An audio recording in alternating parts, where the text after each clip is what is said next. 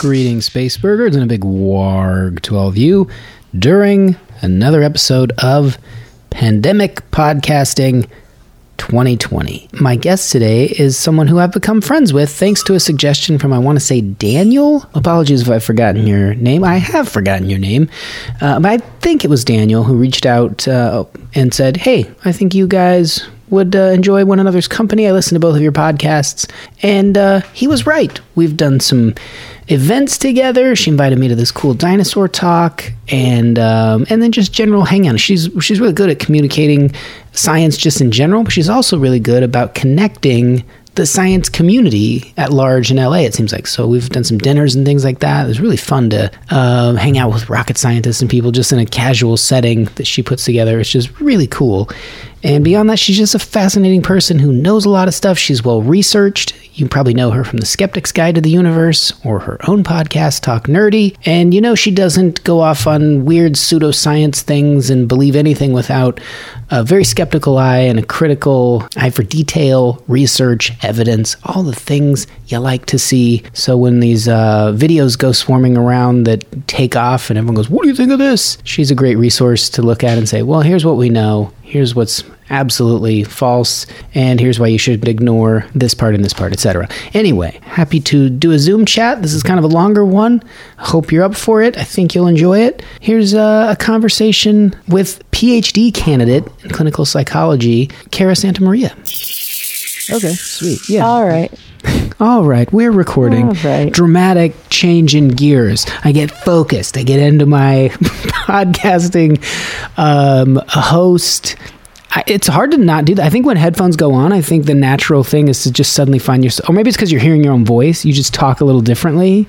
And so, I don't at all when I podcast. Well, first of all, I always turn my monitor off, so I don't listen to myself. You're just hearing me. Yeah, I'm only hearing you. So I just look at like the squiggles to make sure that I'm getting a good signal, but I never listen to myself when I podcast. So that helps. Also, Yeah. I'm always half asleep because for some reason, my assistant is always booking them like for times when I'm just rolling out of bed. So it's like coffee in one hand. I'm like, who is this person I'm interviewing? What did you do? I'm reading the insert from the book like that the publisher sent me. And I'm like, oh, so you wrote a book about snails. Let's talk about snails. And like I think listeners could probably tell that of my show, like the second half, I'm a lot more awake and I'm asking way better questions. Does some of it, because this podcasting thing is the equivalent of shows maybe that went on, like Mr. Rogers, if you watch that documentary, they at some point kind of ran out of new things, new ground to cover. Like, we've done this. You only teach kids the letter J so many times. Or, by the way, though, how hard did you cry watching the Mr. Rogers documentary? I didn't cry as hard as I expected. You didn't cry? I was expecting to be like balls to the wall, so sad, but it's sort of like meeting your heroes kind of thing. Like one, when he asked his gay friend to not go to that gay bar anymore. Well, yeah, but it was also like the 60s or something. I don't care. No, I don't care, like, in the sense that, yeah, that's terrible, but also I think he was smart enough to know that, like, his show would have been boycotted. Yeah. That was the sad thing. Like, everybody would have lost everything at the time. But and he's so from... and he was super religious. So for me, seeing him, like, come around at the end to being, like, super pro-gay rights and, like, you know, loving his gay friend, who is also black, by the way, and who he also was like really doing a lot of cool, like interracial stuff on television that nobody was doing. I don't know. It got me in the heart, that documentary. I know. I think he just lived such a great life. I didn't feel as sad as I thought. I thought he impacted so many people and he lived everything that he wanted to exude, including what you're saying. And like, for me to be upset that he did that makes it sound like I discredited his entire life. Not at all. I like that he had if you were watching a movie and you'd be like, oh, that arc of that character was really great. Like he developed. Yeah, totally. He was amazing, and then he got more amazing. Yeah, and he started at such a weird level where, he had like servants as a kid. He was ultra wealthy. Yeah. So he didn't come from a place of having much to lose and still giving up something of himself. It's pretty fascinating to me. And I think what hit me really hard watching that doc is that, like, yes, he was a theologian, and yes, he was like a pastor, and like there was all that religiosity stuff, which usually puts a bad taste in my mouth, but like didn't, because he was also very secular in the way that he like had a public appearance. But what really I think affected me heavily was how much of he was basically a psychologist without having gone to school for it. And like his fundamental understanding of early childhood development and psychology was just amazing.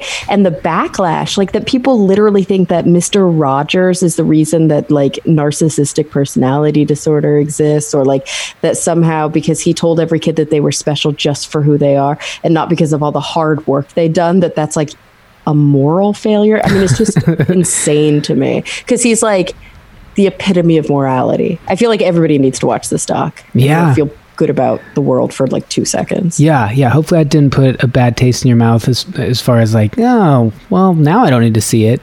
I just didn't cry as much as I was expecting. That's all I was saying. Yeah. I expected everybody in the 60s to be anti-gay. Like, I feel like only the most like, progressive. And the thing is, like, you would think he was a conservative because he was ultra religious. Like, so his like thing that he did with the swimming pool. Yeah. Yeah. Exactly. Extremely, almost like counterculture, kind of punk rock, to be like, this is what's going around. They're putting acid in swimming pools. Here's what we're doing. Fire it up. That'd be the equivalent of a punk band going into like a very hostile environment and singing their balls off and being like, we're here to push back against you. This machine fights fascism. That kind of like, we're saying something with our platform to push back. He did that in a really, like, if something stood to get him canceled, I would think that would have been the first one. Yes, but the interesting thing is, I think that, I don't want to say using children, because I don't think that's a fair way to put it, because he really genuinely respected and loved children, but like showing social ills through the lens of childhood makes them that much more dramatic. And so, like, because kids aren't racist. Right. And like kids aren't sexist or homophobic or whatever. They have to learn that stuff from their bigoted parents. Yeah. And so like this was a show for children, and it was a really inclusive show. So doing this cool kind of pro civil rights work on the show, which you're right, probably pissed a lot of people off, but it's like you can't come out and argue against it. You can't be like, white feet and black feet in the same pool. That's wrong, because then it's clear that you are racist if you argue against that. Yeah, and I can see maybe from that lens, like what you see through the show and who the characters are, if they never mention anyone's sexuality, that's one thing. If all the characters are leading night lives that get paparazzi in the mix, that could be the reason. Like, hey, you can't go to those bars. We can't get you. The same way. I think that's all he was saying too. I think he was basically like, you can be gay, but you can't get in trouble for it. Yeah. Like, because then that reflects on all of us, and it puts everything at risk, because at the time there were laws against sodomy. You know what I mean? Like, you could go to prison for being caught in a gay bar, which is disgusting. Yeah. But it's also like bigger than Mr. Rogers. Like, he couldn't change legislation. So, and I think that it was interesting to see how he personally came around to it, because obviously there was a part of him that was always tolerant. Otherwise he wouldn't have promoted having him on the show and been such a friend to him over the years. But the fact that he ultimately also then developed a great love and respect and like progressive view towards LGBTQ rights, I think is really cool. And I don't think you could say that about a lot of pastors. No. Or ministers, yeah. Yeah, typically the only stories we hear about them is the thing they rail against, they end up being caught in a hotel room doing exactly that. Over and over. All the time. I know. Hopefully there's a website somewhere that just catalogs just those stories, because it would be a dense read. It's so common. I think the part where I got the most emotional, and that's because seeing someone's story, and like seeing the rough edges, the characters that he would play, like the king, I think, where he would, members of his family were like, yeah, that almost makes him seem like a psychopath in a weird way, where like he couldn't talk to you like himself, but he could be the cat and be like, I'm scared and I want you to help me. And like that's like he would do that at his like dinner table when he was like mad at his kids. He would like bring out the angry puppet. It was like the only way. And they were like, oh, he's got the puppet. Oh no, the queen's here. That's me strange. Your father being some queen puppet yelling at you. But seeing like the way he impacted people, like two things you brought up, the kids and like his ability in that was fascinating. And then when the guy who was gay starts breaking down because Mr. Rogers is like, I see you, and wondering like how long it was going to take you to realize I've been seeing you and I see you for who you are.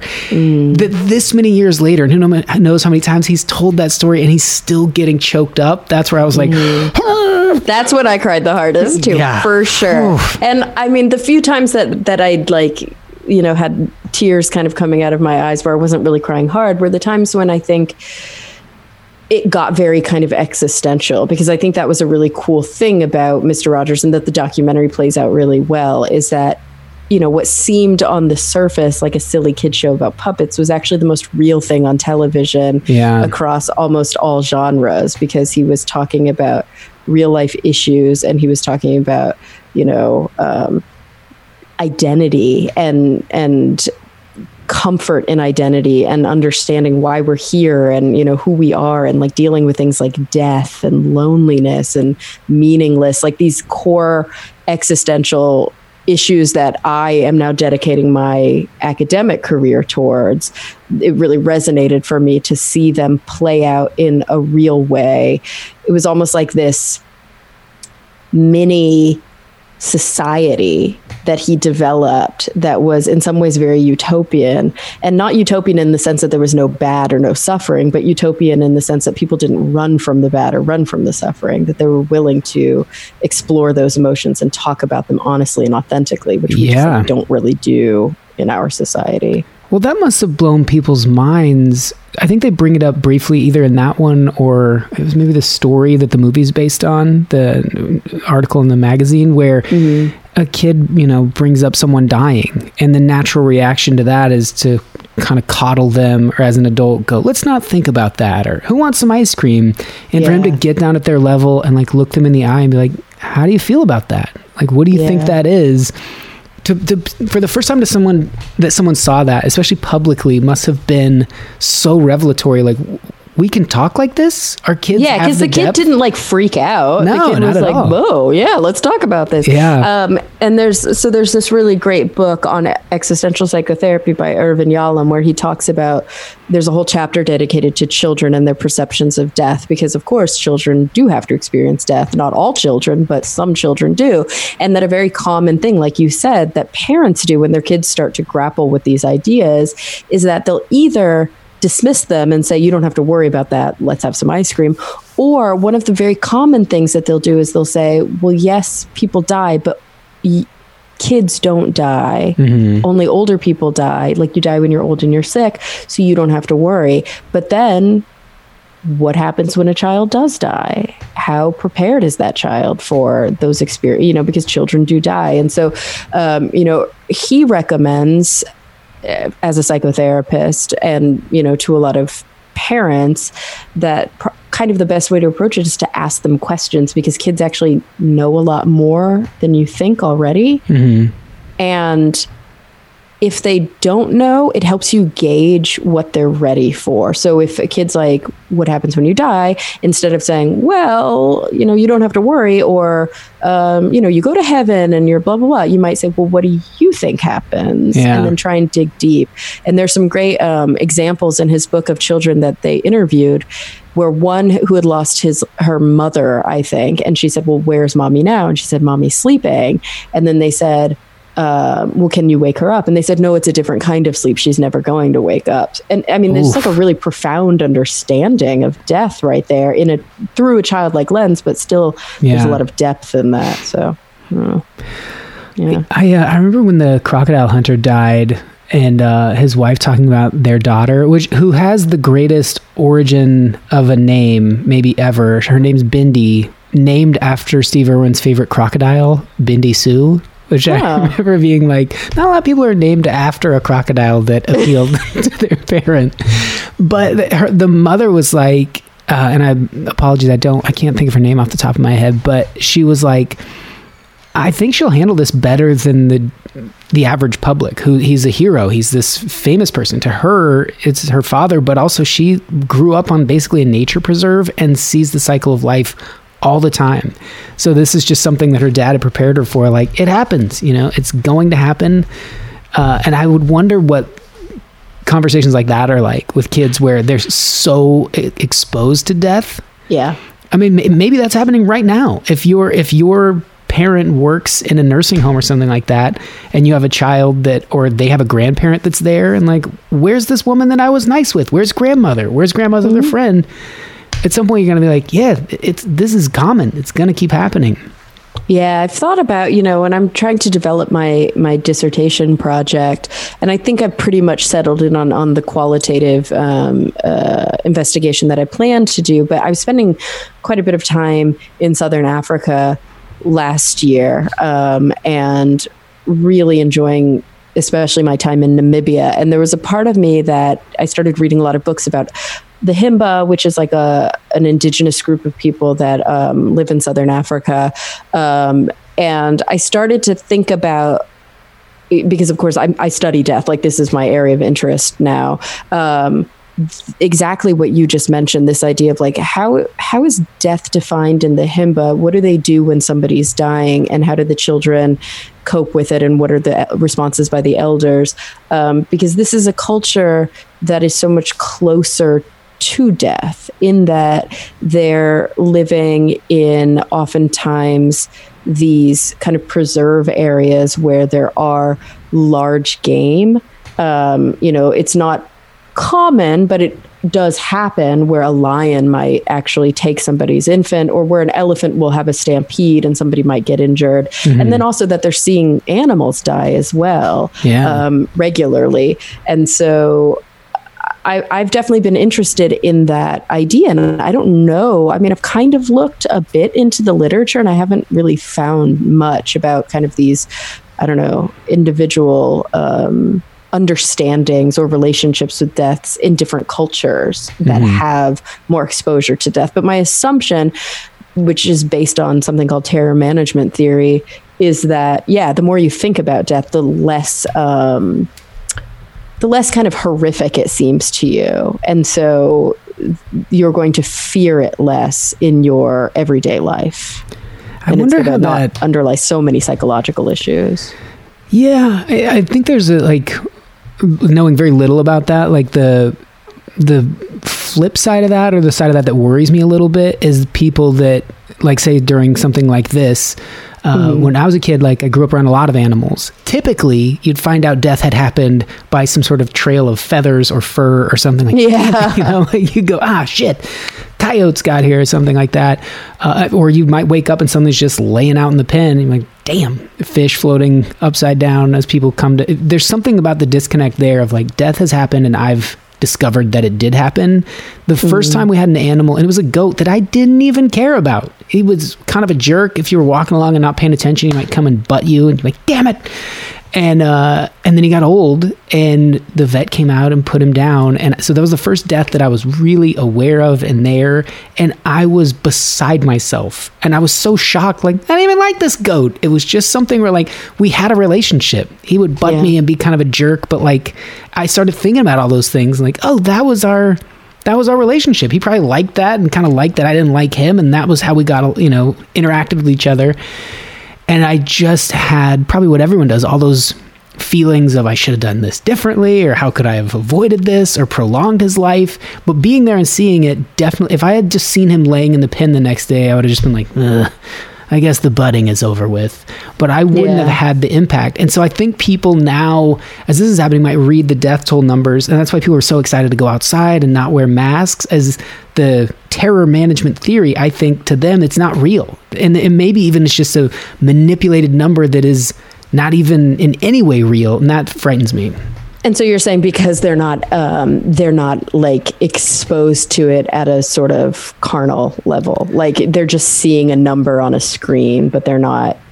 So, you know, obviously, and there, as the number rises, that's going to change. It's already started to change. Like most people know somebody who knows somebody who's been affected, or knows somebody who knows somebody who knows somebody, but eventually it may not be that distant from you to have exposure to somebody who died of COVID-19. But yeah, I think that it's, you know, you see those tentacles throughout our society. Many people are more comfortable eating processed food because it seems farther away from the death of the animal. I think for a lot of people, mortality salience in our society is very, very low. We medicalize death. When people die, we whisk the bodies away. It's uncommon for people to die in the home. We don't wash them. We don't prepare them ourselves. We don't have a lot of cultural. And when I say we, I'm really using the royal we. So obviously there are this is a melting pot country. And when I talk about American society, like I'm talking about, sadly, the ethnocentric monocultural society. Like I'm not talking about societies that actually do have really, I think, healthy relationships with death. But on the whole, when somebody dies, it's like, get the body gone immediately. I don't want to see it. I don't want to touch it. I don't want to feel it. Maybe if it's an open casket funeral, the mortician is going to prepare it to look as much like it's still alive as possible, which is a very strange thing. Yeah. People don't spend time with the body and watch normal early stages of death. Like, you know, right after somebody dies, a lot of things happen. And I'm not talking weeks later. I'm talking like within the first few hours, things happen. And it becomes very apparent that that person is not in there anymore. And that, you know, a lot of people hypothesize is actually a very healthy process to go through, is being near a dead body, because as you're near a dead body, you come to grips with the fact that they're actually dead, and you go through a lot of these emotional experiences.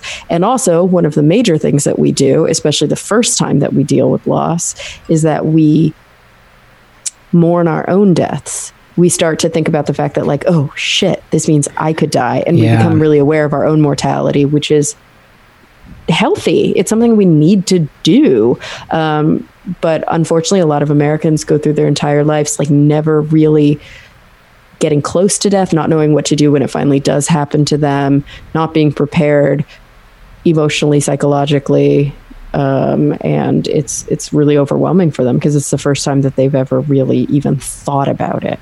It's like after it happens. I had a steady progression of like animal deaths and maybe distant kind of relatives and that sort of thing. And then the horse that I had known my whole life, I grew up on, I learned to ride on him, got old, and I was a teenager, and he was stumbling. He was crossing this ditch and he stumbled, and I raced out. I climbed through the fence and jumped across the creek and lifted his head up, and he just died in my arms. Oh. And it was the most not satisfying, that sounds like a weird word, but it made the most sense of anything, especially death, that has ever happened. Anything that transpires in your life where you're like, wait, what?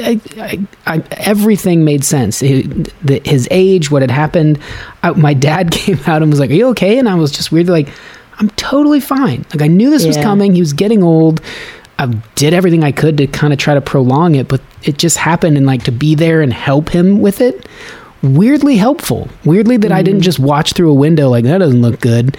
Maybe that plays into the psychology where we only know death is something that happens in the other room, or, you know, like, with like experts. Like, it's not something that, you know, I mean, I think we are starting to get more like back to an older view, like now that people have better access to at-home hospice care. So like, at least if you are terminal and you are declining and you know that like you're going to die like somewhat naturally, you have the time to set up that ability. You may want to die at home and like have those provisions available to you to do so.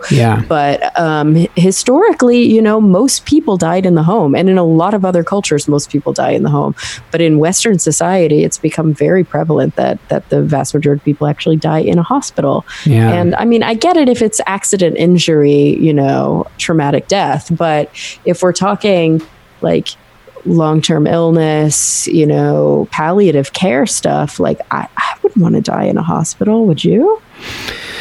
No, I mean, I'm thinking of a friend of mine who died. It was family there every day, and him in a kind of vegetative state, and knowing like he's going to die in this hospital, but everyone's there. People touching him, surrounding him, hearing their voices. My grandmother in like hospice, and so like a hospital bed, basically in the living room for her final few days. Like I think a lot of people have that, and I think that's more common if you still have your home and you want some familiarity and some comfort, and eventually, you're going to put your bed where you most want to spend your time, and a lot of people just don't want to be in bed. Like you have to be physically in bed, but you don't want to be like in your bedroom. You want to be like be able to look out that window or sit by the fireplace or wherever you used to spend most of your time. So when you say monocultural, meaning like you're saying like we're kind of homogenized as a country, like as the US? Oh, so like ethnocentric monoculturalism is the term in sort of social justice, diversity, academic parlance. That means like the US is ethnocentric, meaning that it's a white-centric country, even though like in certain parts of the country, obviously there's minority majorities.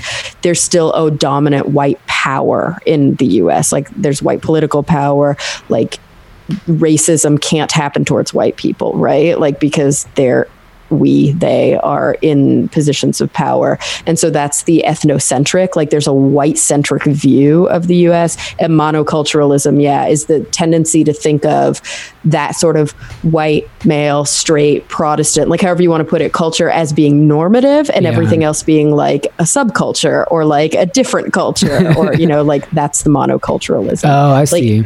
So it's actually like, it's not the way things should be. I don't think it's unfortunately the way things are. A lot of people are trying to work against that. And so when I was talking about those views, I was kind of painting a broad brush, like by and large, that's how American society handles things.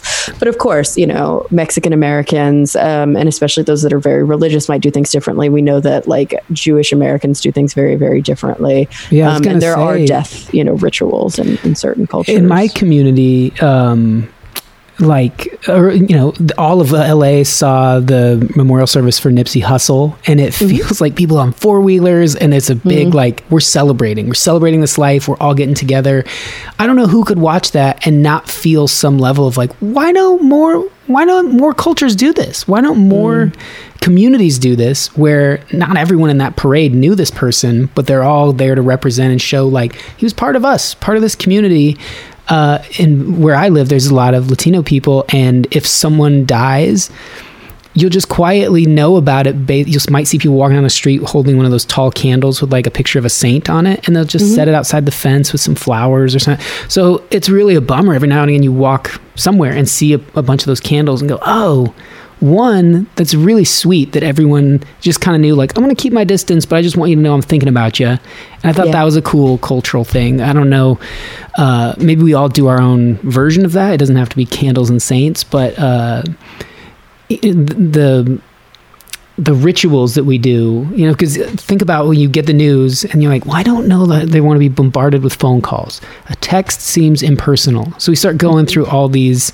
Yeah, because we don't really have a lot of ritual. Like our dominant society doesn't really have a lot of death ritual. Like if you look across the globe at specific societies, it's very common that you see like classic death rituals. Like a lot of them are religiously influenced, but some of them are influenced by like indigenous beliefs. And there will be like a whole thing that everybody does. Like the person dies and then they wash the body and they wrap them in these things and then they put them on the raft, or they do whatever, like, or they stay in the home for X number of days and then they bring them out and people mourn, or, they wail on the ground and they cry really, really loudly. And it's like almost like a very dramatic kind of, because that's like culturally what you're supposed to do.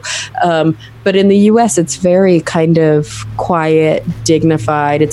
My view is that we are a death denying society. I do think that there's some scholastic argumentation against that. And I think that there are fair points that are made. It's also, again, really hard to paint the US with a broad brush, but generally speaking, in the West, I think we could use some improvement on our relationship with death. Have you, like, can you think locally think globally and act locally in that regard? Like, have you changed your personal response to when you hear someone died? Interesting. Like my personal emotional response, or like what I do interpersonally, like with interpersonally. Like, could you? Because if someone sees something that might be, the first time you see life hacks. The first time you see someone create a new behavior and go, "Oh, I like that." They signed off their email and they said, "Ciao, blah blah blah," or something. And you're like, "Oh, I'm stealing that." Yeah. Is there something? Is there something you see where you're like, "Yeah, I want to next time there's a death and with someone close to me or someone that I can reach out to, I can do this"?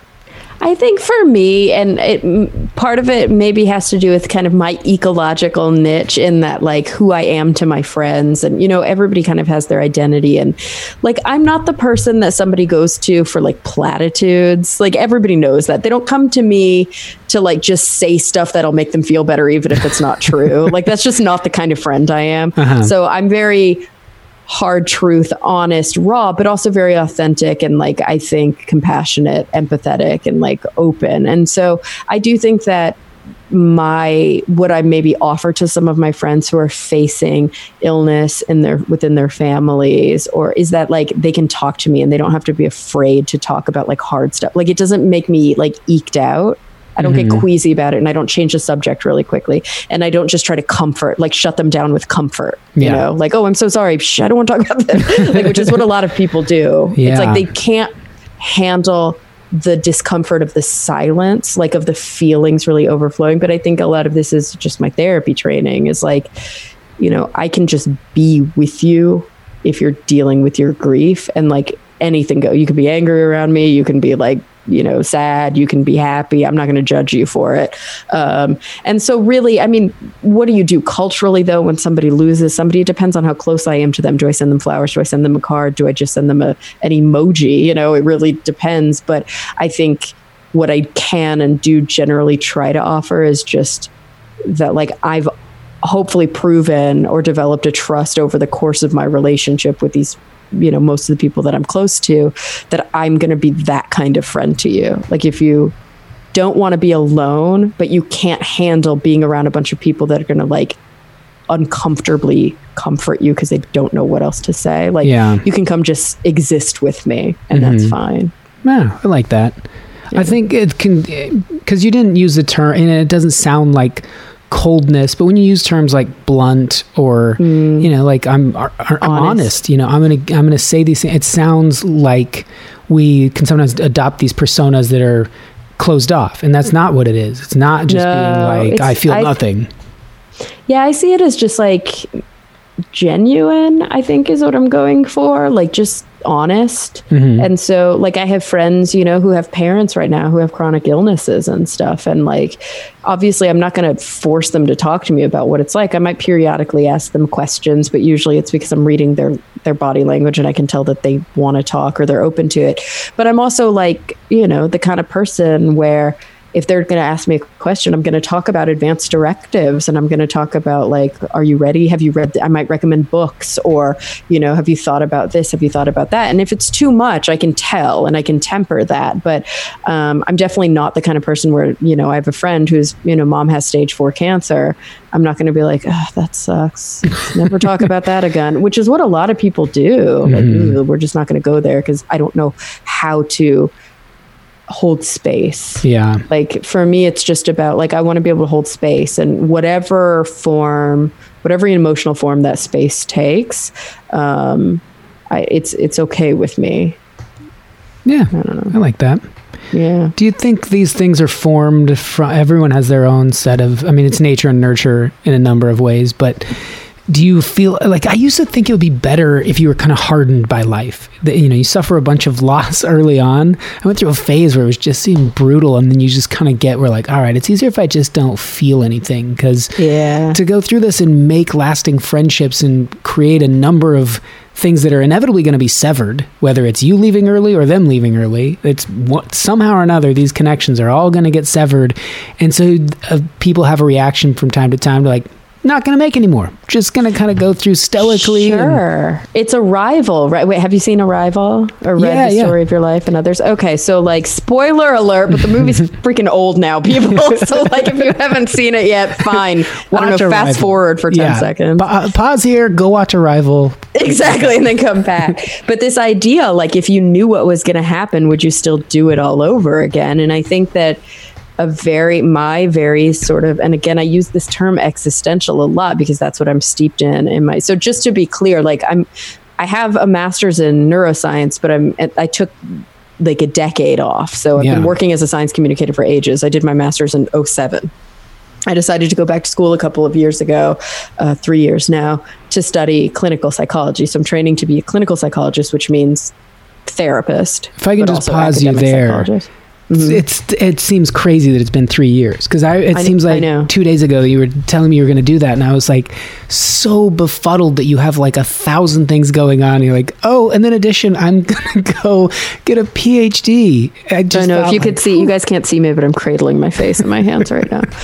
It's a lot. I'm actually on leave and I can talk about that in a minute, which is really funny. It's like a embarrassment of just COVID. Put a wrench in everybody's everything. But yeah, so I'm studying clinical psych, and the PhD is, in clinical psych, but my concentration is in social justice and diversity. So that's kind of like what I focus on. So at my school, you could do forensics, you could do neuropsych, you could do parent-infant health. There's a few different ones, and I chose to focus on social justice and diversity. And then you also, my training protocol at my school is that you have an orientation. So some schools don't do that because a lot of institutions are just pure CBT, cognitive behavioral therapy. For good reason. It's very evidence-based. It's what they're going to reimburse you for in managed care, blah, blah, blah. But my school happens to offer 3 different concentrations. So you can do CBT, you can do psychodynamic, which is like modern psychoanalysis, like modern Freudian stuff. And then you can also be existential humanistic. And so that's where I've really focused my orientation. So that's the lens through which I do research and through which I do therapy, is this existential humanistic lens. Therefore, I think about things in these terms. I think about these big questions of identity and meaning and loss and death and suffering and interpersonal relationships. And I'm a secular existentialist, so I don't believe in God. That doesn't mean that many of my clients don't also. I respect, everybody who I see, I respect their views and understand that that's part of their worldview, especially as they're facing death. But my kind of views are developed through this very humanistic existential lens. And so to get back to what you're saying about, it might seem like coldness, or it might seem like a ruggedness, or this idea of like, would you just decide not to fall in love or not to have the child if you knew you were going to lose them and it was going to be so painful? Well, my view is that without that pain, the love would never be as strong. And without that love, the pain wouldn't have been as strong. Like you need both feelings because they complement each other, and that suffering really is a big part of life, but you don't have to be a nihilist about suffering. Like through suffering, you can find a lot of meaning and resiliency, and you can know yourself better. Mm-hmm. Yeah. I like that. Yeah.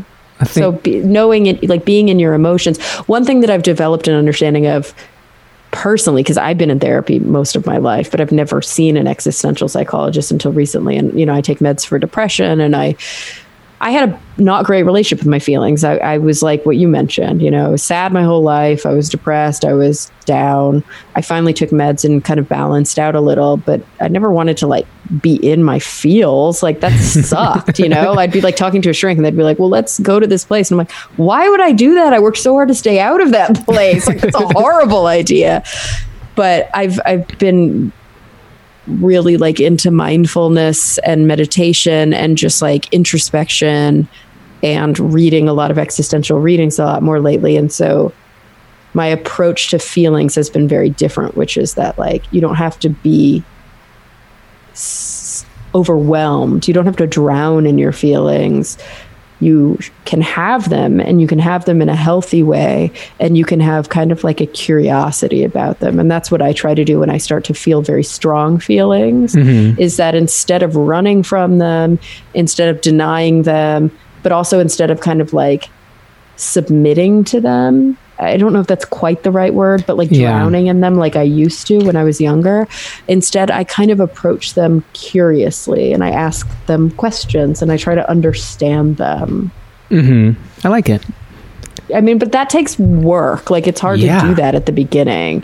You have to kind of stabilize yourself before you can start to approach those things curiously. And really, for me, it came from, I don't know, Dave, do you meditate? I do it in different ways. When I run, I feel like that gets me in a very meditative state. I don't listen to music or anything like that. And I typically, when I've meditated like purposefully, you know, and I have some friends that prior to this, we only went once, but like these guided group meditations that were really fun. Yeah. And we both went into it very skeptically, and they were the couple that hosts that are like, we know this, we call it hippie night. It's such like a silly hippy dippy kind of LA thing. And I'm from like the cowboy world. And so I've tried to kind of avoid having these preconceived kind of, I'm not doing that hippie stuff. I want to be open to kind of whatever. But if I'm honest, there's definitely a part of me that was like, oh boy, here we go. And it was so for sure. good. Yeah. I think just like, I'm like, don't talk about chakras. Like, please don't get into like crystals or like Reiki. Like, that's, you know, beyond the pale. But yeah, when you actually start to meditate, you know, in this real kind of for me, it's very secular. For a lot of people, they might use the word spiritual. I just think of it more as like a consciousness, like psychology, introspection thing. I don't think it has to have any sort of supernatural component to it. But one of the things that, you know, scared me at first about meditation, and the reason I felt like I couldn't do it when I used to. Did we talk? Oh, I keep going on tangents, but they're all going to come back. Did we talk the last time I was on your show about that crazy study where they put people alone in a room, and first they gave them a survey to say like, how likely are you to harm yourself? And most people were like, not at all. And then they put them alone in a room with the only thing to do was like, there was a machine that shocked them. Oh yeah, and like the vast majority of people like physically hurt themselves because they just didn't want to sit there.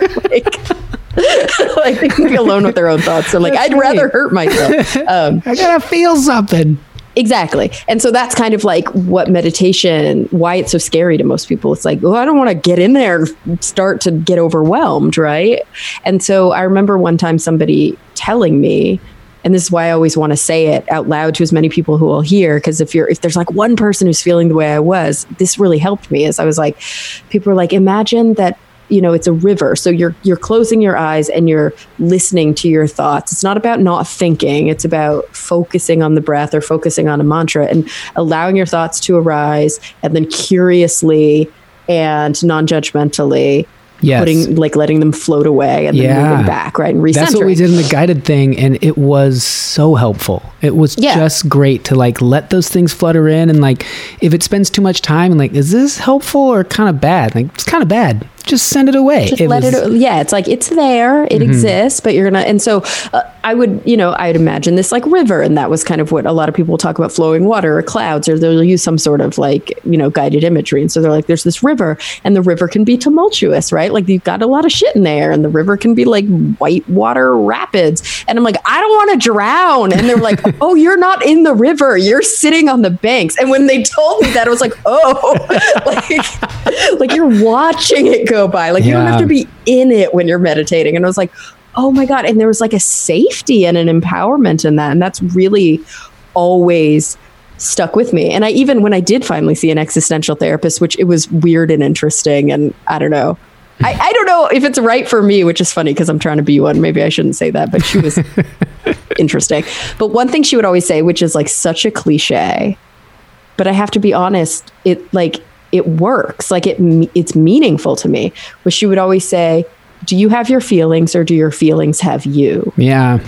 And I know that sounds so stupid. It's like a stupid thing to say, but if you really start to unpack it, it's like, you should always have your feelings. You should never deny them, and you should exist in them, and you should be curious and open to them. But like once they start to have you, that's when a lot of, I think, the the fear, the anxiety, that it becomes too much. It becomes overwhelming is when they start to kind of take control. And the truth is that you have the sort of control that you need. It's in you. But it's about learning how to have that relationship with yourself, I think. And it takes time and it takes therapy. When you brought up the river thing, I was like, I had just been thinking kind of an analogy of how I would define myself and how I like to feel the best about if I'm exercising, if I'm eating fairly well, if I'm sleeping, if I'm doing things that interest me, if I'm reading books, if I'm fueling my head or filling it with less than garbagey type of components, whether that's, what books or documentaries or something, I feel better. But as far as the feelings aspect, I feel like you are, or at least the way I think about it is, I'm at both times, or at the same time, I'm both the castle and I'm also the guard kind of sitting on the fence. And the guard on the fence is like you on the bank. I have the ability to see who's coming in, but I might get a little dozed off or I might get a little complacent and let people come in. I can still rotate at my position and be like, how'd you get in here? When I'm operating at the best, I recognize when bad things are trying to come in through the gate. And then I kind of go, not today. When I'm not, and I think how everyone gets, you feel like your castle is filled with dark, assholey, shitty thoughts. And then you don't want to turn your head and go like, how did you get in here? You just kind of hope like maybe they'll go away.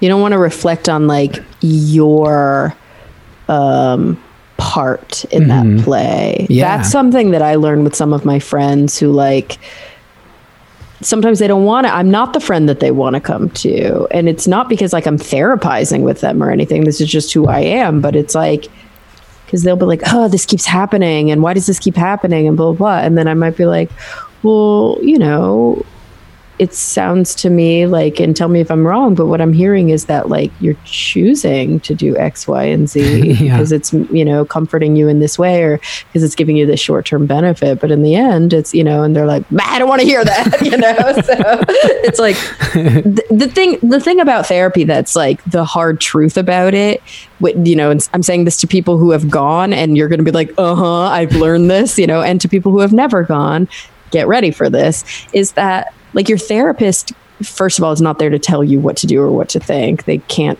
give you insight. Yeah. I wish we could, but we can't.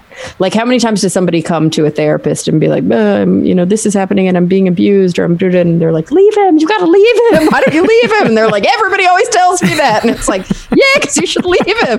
And it's like, well, obviously they have to come to that on their own, because if they don't come to that and the therapist is, there to like be, an individual who hears them and who, cares about them unconditionally and who can be non-judgmental and who's like a neutral party, and all those things and validating and all that good stuff. But, so you can't give somebody else insight or judgment. You just can't. You can help them in their journey to develop insight and or judgment. But also like, I think the thing about therapy is that therapists can't solve your problems and they can't change how anybody else in your life is. And I think one of the things that most people want when they go to therapy is they want to change the other people. Yeah. And it takes a while before they realize like, okay, all this stuff sucks. And this is something from working with kids in the foster care system, like in working with kids with really, really severe trauma histories that I had to learn pretty early, is that like when we're sitting here and we're having these conversations, like we can't do anything about the fact that your mom sucks, or we can't do anything about the fact that, this caretaker is, neglectful, or this, we can do things in the sense that we can, take legal action, blah, blah, blah. But here in therapy, like we can't change anybody else. And so all we can really do is work on how we cope with these things and how we react to these things when they happen. There's a really great scene in the Netflix TV show Unbelievable. Have you seen it? Yes. Yeah. A limited series. Mm-hmm. Yeah. God, that is, if you have a teenage daughter, I highly recommend probably not watching it. But see, that's that denial thing. You should watch it. But yeah, it's about a girl who's raped, but then you don't know if she actually is or if she isn't because she recants. And it shows a lot of things about like privilege and power and tension and male-female relations. And there's a lot going on. Mm-hmm. But there's a scene where she's talking to a therapist, and the therapist is like one of the best portrayals of a therapist that I've ever actually seen, because the girl is like really angry. She doesn't actually say anything for a long time. Finally, the therapist does find an in. But one of the big takeaways from that session, and pretty much the only takeaway that I think is really salient for her, is that like, you were hurt. And I can't tell you it's never going to happen again. Yeah. And I can't tell you all the things that, you know, I'm not going to give you a bunch of tools to help you not get raped again. Like, that's not a thing. Yeah. Like, we love to think that, like, well, maybe I could do something different and the next time I wouldn't get raped. Sorry. No, that woman that stands you're not at fault. Sorry to interrupt it, but like, remember the woman that stands up in court and asks him, like, what did I do? What made you pick me? Yeah. No one's going to answer that. Like the guy didn't, but especially a therapist isn't going to be like, here's what you did wrong. Here's how we fix your whole life. Of course. Yeah. And so it's like, there's no tools that I can give a young girl who's been raped to tell her how not to be raped. That's not what it's about. Like, she was assaulted and she was victimized. And I can't give her the comfort of knowing it's never going to happen again. Mm-hmm. So all I can really do, especially when, you know, I have vulnerable clients who are more likely to experience these kinds of traumas because of sex trafficking or whatever. So all I can do is talk to them about what we do after. Mm-hmm. You know, how do we cope? Well, what does your life look like now? You know, when you think of, like, if someone were to, I feel like someone like Jeff Bezos or something like that would be fascinating, because we think of them as just like this calculating, bloodthirsty shark kind of like, life is this. I just have to make money. I just have to maximize my capabilities. I have to always be winning. And maybe they at some point determine like their philosophy on life, that like, maybe it's deeper than we think. Maybe there's a real psychological evaluation of where they were in life and what they thought was valuable. But when we see people that just are shark-like, mostly we go like, they're a psychopath. The rest of us are kind of offset. Are my actions, are they worthwhile? Are they harming anyone? Are they detrimental to my family, my friends, the world at large? We kind of have these existential feelings of like, none of this seems to have any bearing on anything. It seems completely meaningless that we are here. But how do I go through it with a good attitude and like a vision and proceed and try to accomplish things and have a life that when I get to the end of it, I go, I guess that seemed worth it. I don't know if any of this is worth anything, but that one seemed fun. So there's this great like quote, or I don't know, I'm not going to quote directly because I can't remember if it was Hegel or Husserl. So as of right now, I'm like mixing up my. I will call you out. I know those people. I can't even my say H name existential philosopher, but one of them approaches existentialism secularly, right? Because there are some religious existentialists as well, like Kierkegaard, for example, or like Viktor Frankl, like is you know, Jewish and survived the Holocaust. Yeah, I read that at a way too young of age, and it like, Man's Search for Meaning, right?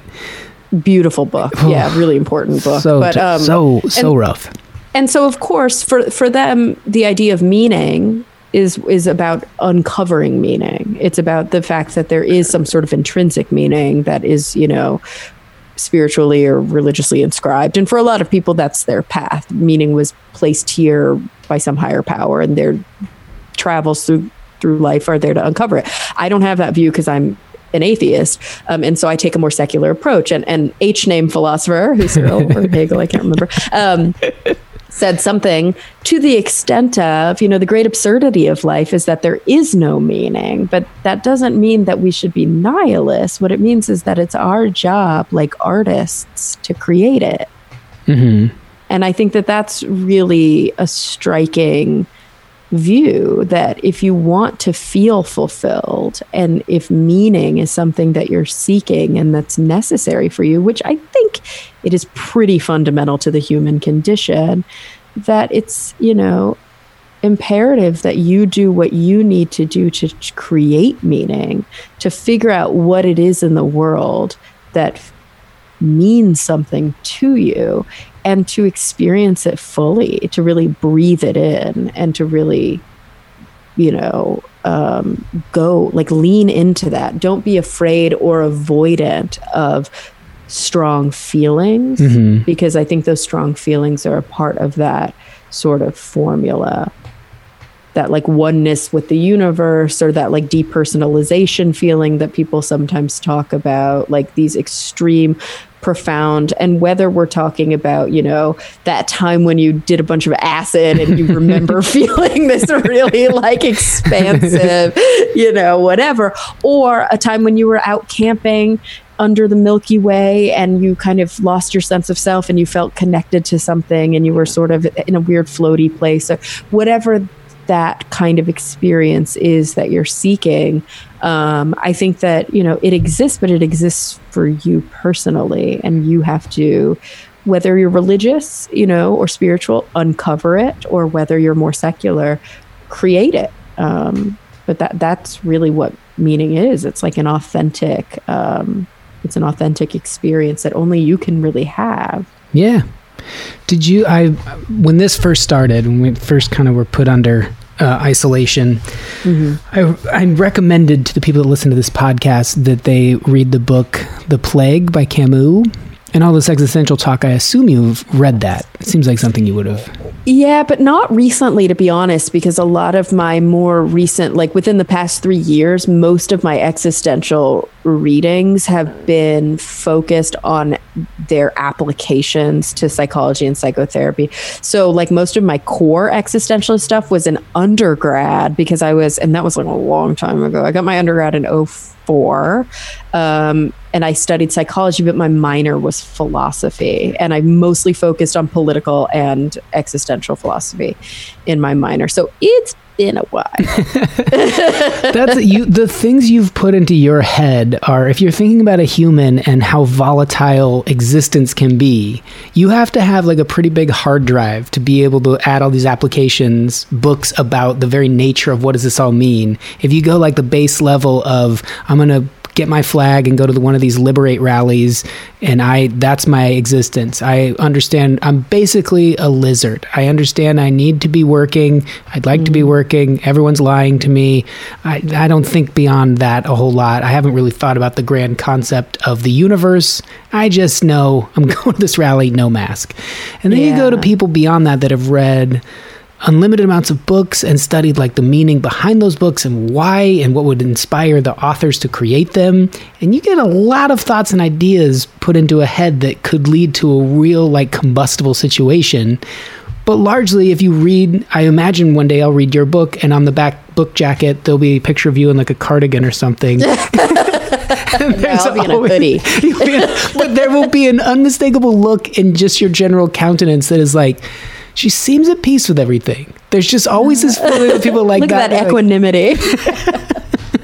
There's something that comes from that of you just get like a stone that gets washed by waves over and over. There's just this polish that you're young and you're fighting against it. And what does it mean? And I'm going to show the world it's not what everyone says it is. And you're fighting against it. And then slowly the waves just keep washing on you. And you don't ever get it fully, but you definitely get, like what you just said, like a meaning out of it, or what matters to you, or what you've gleaned from it in a way where you're like, this makes the most sense. And I just know that I probably know very little, but I've settled on comprehending a fair amount.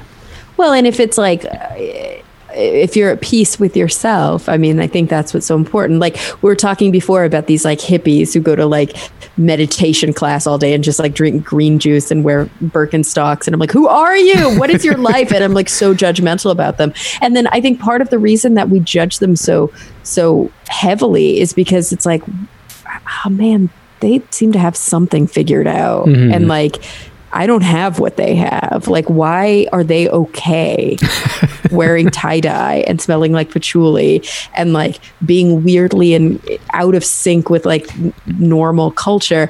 And I think that it speaks to, so there's this really interesting developmental psychology theory that was put forth by Joan Erickson, who is actually Erik Erikson's wife. So Erik Erikson did these, like, I think it was 7 different stages of psychology or of development. And he was like a very kind of like classic and important developmental psychologist. But a lot of developmental psychologists focus on youth, right? Like you want to learn, when does identity development happen? When does ego develop? When does whatever? So they're looking at like children and then teenagers, and there's all these stages at the beginning, and then they're like, and then you're an adult, and then you die. Like they kind of like don't subdivide much more than that. And so when Erik got old and then died and was going through some issues with dementia, his wife Joan continued some of his work, and she started to make some real inferences about what she saw as he was dying.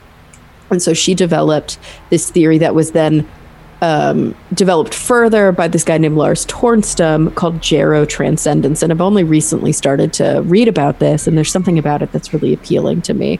It's a hard thing to provide evidence for experimentally. You know, like this is what happens in old age. I don't know, but there seem to be some correlations and things like that. There's some clinical scales.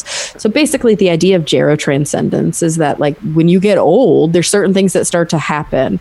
And there's a whole long list of different, you know, subcategories and subdimensions. But the ones that to me are the most salient are that you kind of stop giving a fuck. Well, I would ask this. Do you have the capacity? My grandfather, it seemed like in some way or another, we're not going to vaporize, but our atoms that make us up are going to cease to all be a team. They are going to go. Right? They're going to disband. They're going to disband, whether they want to or not.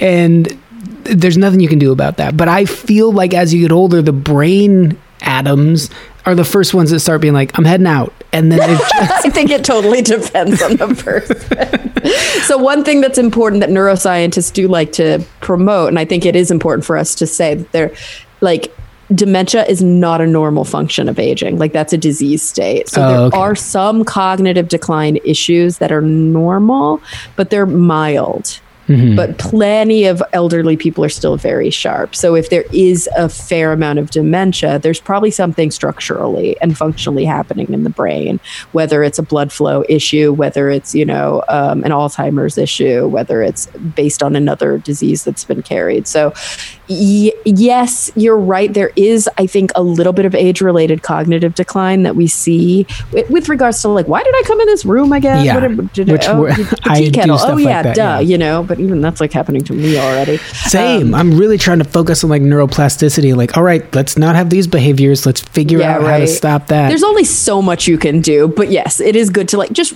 read books. Like, you know, people are always like, what do I do? What do I train my brain? I'm like, just think. Just don't watch like shitty TV all day and you'll be fine. Yeah. Like don't do Lumosity. That doesn't work. Like there's all these studies that show that like none of these brain exercises, like, oh, I'll do crossword puzzles. Well, you know what that shows? Like what the outcomes of doing crossword puzzles are? That you're really good at doing crossword puzzles. Right. Like every study shows that modality is what it doesn't transfer. So just know stuff and talk to people and be active in that way. You'll be fine. Maybe. I don't know. I can't promise you that. That this sort of sage-like advice would just be sort of offhand and just read stuff, do your best, try. Anyway. It is. It's like when people are like, how do I stay healthy? It's like, just eat lots of different things. It's like such an easy thing. Nobody wants that. Nobody's satisfied with that. They're like, no, I need to cut carbs and I need to do this with the calories and I need to run this many miles. And it's like, just eat a varied diet and don't overdo it with anything. Like it is by far the best advice that any scientist, nutrition, anybody who studies this stuff is going to tell you. Eat lots of different things. Nice. Be active. Getting some great advice here. Yeah. And you know what? The truth is, like, you may die tomorrow. You may get hit by a car. You may succumb to disease. You can't fend off certain diseases as much as you might want to. You know, there's a little bit of variation. There's a little bit of epigenetic stuff going on. There's, you know, ways that behaviorally you can maybe stave things off a little longer, or you can, but if something's going to come for you, it's probably coming for you. Like that's, you know, that's the unfortunate luck of the draw. But anyway, so gerotranscendence. Okay. When I say not giving a fuck, what I really mean by that is not that they stop giving a fuck about everything. It's not that they become like grumpy. It's that elderly people who do show this, and some never get to a gerotranscendent level, but you know people like this. They start wanting to be more alone, which historically therapists and healthcare workers were worried that pulling away and isolation was like depression, or it was a sign of dementia, or it was whatever. But we're starting to understand that for some, it's a very normal and very healthy aspect of aging, is that interpersonal stuff, other than a few core relationships, aren't as important because they don't want to maintain superficiality anymore because they don't have time for it. And so the idea is, I'm getting closer to death. I'm more concerned about what matters. So I'm going to stop giving a shit about what I look like. Yeah. And that's why sometimes you'll see like kooky old people who like just dress crazy, or they dress same sweater every day. You can mark me down for that. Yes. It's I'm on a collision course with that. Fuck. Why am I going to spend a bunch of money on fashion? Like, I don't care. And then like, they just stop caring about like who is like the new singer, or like who's that person who just had a baby and who's on the tablet. They're like, I've never heard of any of these people. And it's like, yeah, because they know what's up and we don't. Like, that's why. Did you get called like a crotchety or curmudgeon or things of that nature at a younger age than expected? Because I always kind of had those things. I didn't, if feeling like trying to run kind of lean and like, I have no time for that. I don't want to know that shit. You're like, oh, you're such a curmudgeon. You're such an old man. Like, I just have no interest. I think I've maintained some semblance of balance. Like, I'm all over the place. Like, I'm a tomboy, whatever that means, which I don't even like to use that word because I think it's sexist. But like my, gender kind of expressions are all over the place. And yeah, I'm a little bit grumpy, but I'm also like in awe of a lot of things. And I'm, like I love shopping, but at the same time, I like try not to do things that are frivolous. And for me, the best way that I could say, like, who is Kara? Like, what's the biggest thing you've grappled with in your life, or the biggest kind of identity issue? And it's probably very similar for a lot of people, is like ambivalence and balance and nuance and gray area. It's just like constantly feeling like I'm being pulled between poles, and I'm trying to find comfort in some place that never quite feels resolved, and that I feel multiple things about the same thing at once, and I'm trying to be okay with that. Like, these kinds of things that I think actually are the human experience, but most of us just ignore or avoid. And we're like, no, I feel this way and this way only, and I will never change my mind. It's like, I don't think that's the best way to be. But it's a bit uncomfortable living in the iterative. But that's kind of how I define myself. But yeah, I feel like I want to have that kind of gerotranscendent experience, because it really is like, it's defined by giving up superficiality, spending more time meditative and alone, spending more time in nature, introspecting more, reading more, sitting and just meditating more. I think it sounds cool. When I think neither of us are particularly susceptible to joining a cult, but those sort of things are always what appeal to people. And for some reason, they always have to do it as a group. Like, hey, when that's you join the thing us, that I don't get. It's like the group meditation I don't get either. I'm like, oh, I don't want to meditate around other people. This is my time. Yeah. That one I didn't think of. It did, maybe because it was a group, definitely did seem a little more uncomfortable. Everyone was very self-effacing, like, yeah, we're all doing this. But then as we left, like, I couldn't do that again, because I didn't feel them or think about them at all when it was you and once it broke up, we just you were able to really turn inward. If there had been a lot of like, there would be like, if I hear somebody sniffle, or and then I'm like, oh, fuck you, like, why are you like invading my thoughts? So I get annoyed with my dog sometimes if he like walks across me while I'm meditating. I'm like, lay down, what are you doing? But gerotranscendence is such a perfect title for like the next bubble off of, are you into Gero? I'm really...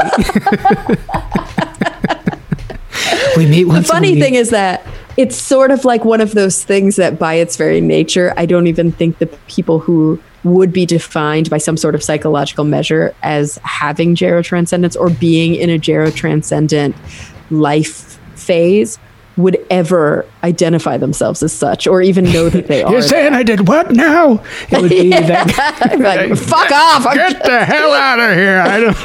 I just want to look at this tree. It's like, okay, sorry. You're not wearing any pants, sir. I don't have time for them. It's like, man, does he have it figured out? So yeah.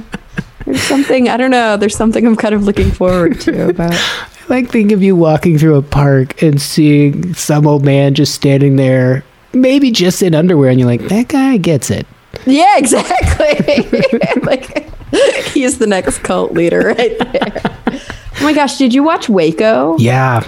It was good. It was so good. I had to, because I a couple of years ago, whenever I've seen the Ted Kaczynski thing, Yeah, that was like well done, and then I don't know, maybe it was more of like a one-off thing of the Ruby Ridge, and that was pretty good. It was probably the American Experience or Frontline episode. Okay, yeah, that sounds right. And then they talked about how what's his name,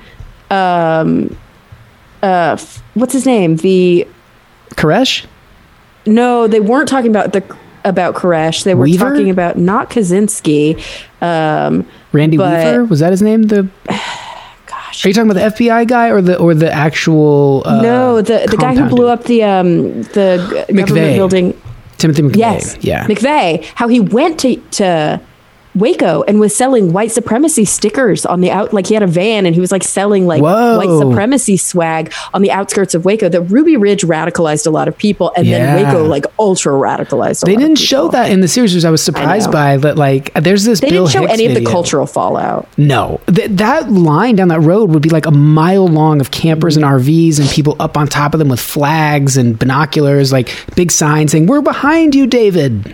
Yeah, I think their choice with Waco, which I actually really appreciated, because it was based on 2 books. It was based on a book by a guy that lived to Right. tell the tale, like a guy who was actually a British Davidian. Thibodeau. Yeah. And then it was, Thibodeau. And then it was also based on the book by the FBI negotiator who basically got overrun and he was Yeah. trying to do everything the right way. And then basically they said, no, we'll just gas them. And so I think that because it was based on those perspectives, what they were trying to do with the series was humanize everybody. I thought they did a great job of that. I Even did too. Like, Koresh. none of them seemed like folksy, like idiotic cult member. Like usually the way that you think of cult members, these like fundamentalists as being portrayed, like David Koresh seemed like a little kooky, sure, but Yeah. like kind of a cool, nice guy. Like I might have been friends with him. Did that? I would love to know if that rock scene where they just blare out him kicking out the jams.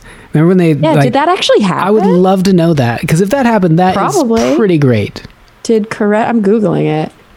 Did Koresh play music for the FBI? Yeah, the FBI was there by then, right? I think so. Yeah, Yeah. because I was pretty deep into it. That was when they were trying like the psychological torture. and- Yeah, you're right. Yeah. The real Koresh was a musician. He did meet Thibodeau through music, but at a Guitar Center, not at a gig. They did have a band. He did have a band. The noise was constant. But there are differing accounts as to his musical retaliation. Guitar music. Some people said the guitar music did blare from the compound, and then other people said that it was actually Koresh playing, but they don't really know if it was. Oh, just that's simply all I need to. playing music or actually playing music. I'm going to you know? lean on. I'm going to go with the version I want in that case. Heck yeah. Yeah, I don't know. I was like pretty impressed by it. Like it definitely made me feels for them. And I thought that was a really cool approach, because I think that more and more, my hope is that more and more as a society, we're moving into attempting to understand motivations and emotional states behind tragedies, as opposed to trying to just play the like bad or evil card, which to me like doesn't make, like, we're in a modern society, like Right. people don't do things because they're evil. Yeah. Like people do things because they're desperate or they do whatever. And then of course, I think that it also is a vindication of Waco that like, yeah, okay, like it's probably not good to have these like potential weapons charges. Like they were stockpiling weapons. Yeah. So just and like, he married like a 12-year-old. So and he was a pedophile, and like there was some real radicalization that was happening there, like anti-government sentiment and armed militia scariness. Yeah. And like I'm talking to God, like that whole I'm a prophet thing that usually doesn't end well. Yeah. But ultimately they were murdered by the FBI. Like, and that's a very clear and important message. Well, you and as a Texan too. I mean, I'm from the West, and I remember that convoluted kind of weird message that the government messed it up, but they set themselves on fire. That was kind of the message that leaked out, that until this documentary I was kind of roaming around thinking like, and then Koresh just didn't want to go out, so he they all burned themselves in there. And now watching this, and they did play it down the middle, like, but you clearly see like, oh, well, one, they should have walked out when they had the chance. That's on them. But two, they should not have been burned to the ground. Well, the thing is, like, Waco documentaries talk about it as well, like this idea that the gas that they used is highly flammable. Mm-hmm. And they've known that because they've used it multiple times and there always were fires. And it's like, okay, it's a pretty bad risk here. So, and also whether that it had ended with that burning or not, the kids suffocated. Like the kids died, and they knew the kids didn't have gas masks, and they gassed them anyway. And I mean, it was tragic because they thought they were all going to get out. They didn't realize that they were trapped inside. But I mean, well, you now armed with this sort of, more concrete sort of historical knowledge of that sort of thing, plus like you were talking about as a therapist looking at the psychology of, you'll see this a lot with people will say terms regarding like the president of like, well, hurt people.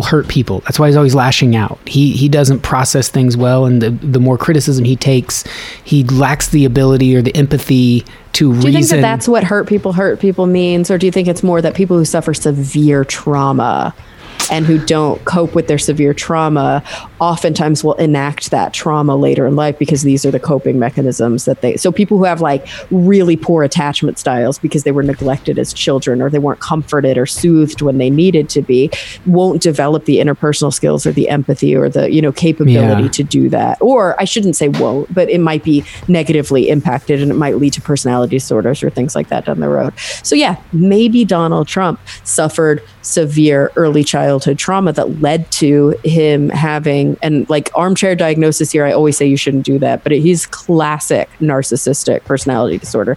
And I think everybody knows that at this point.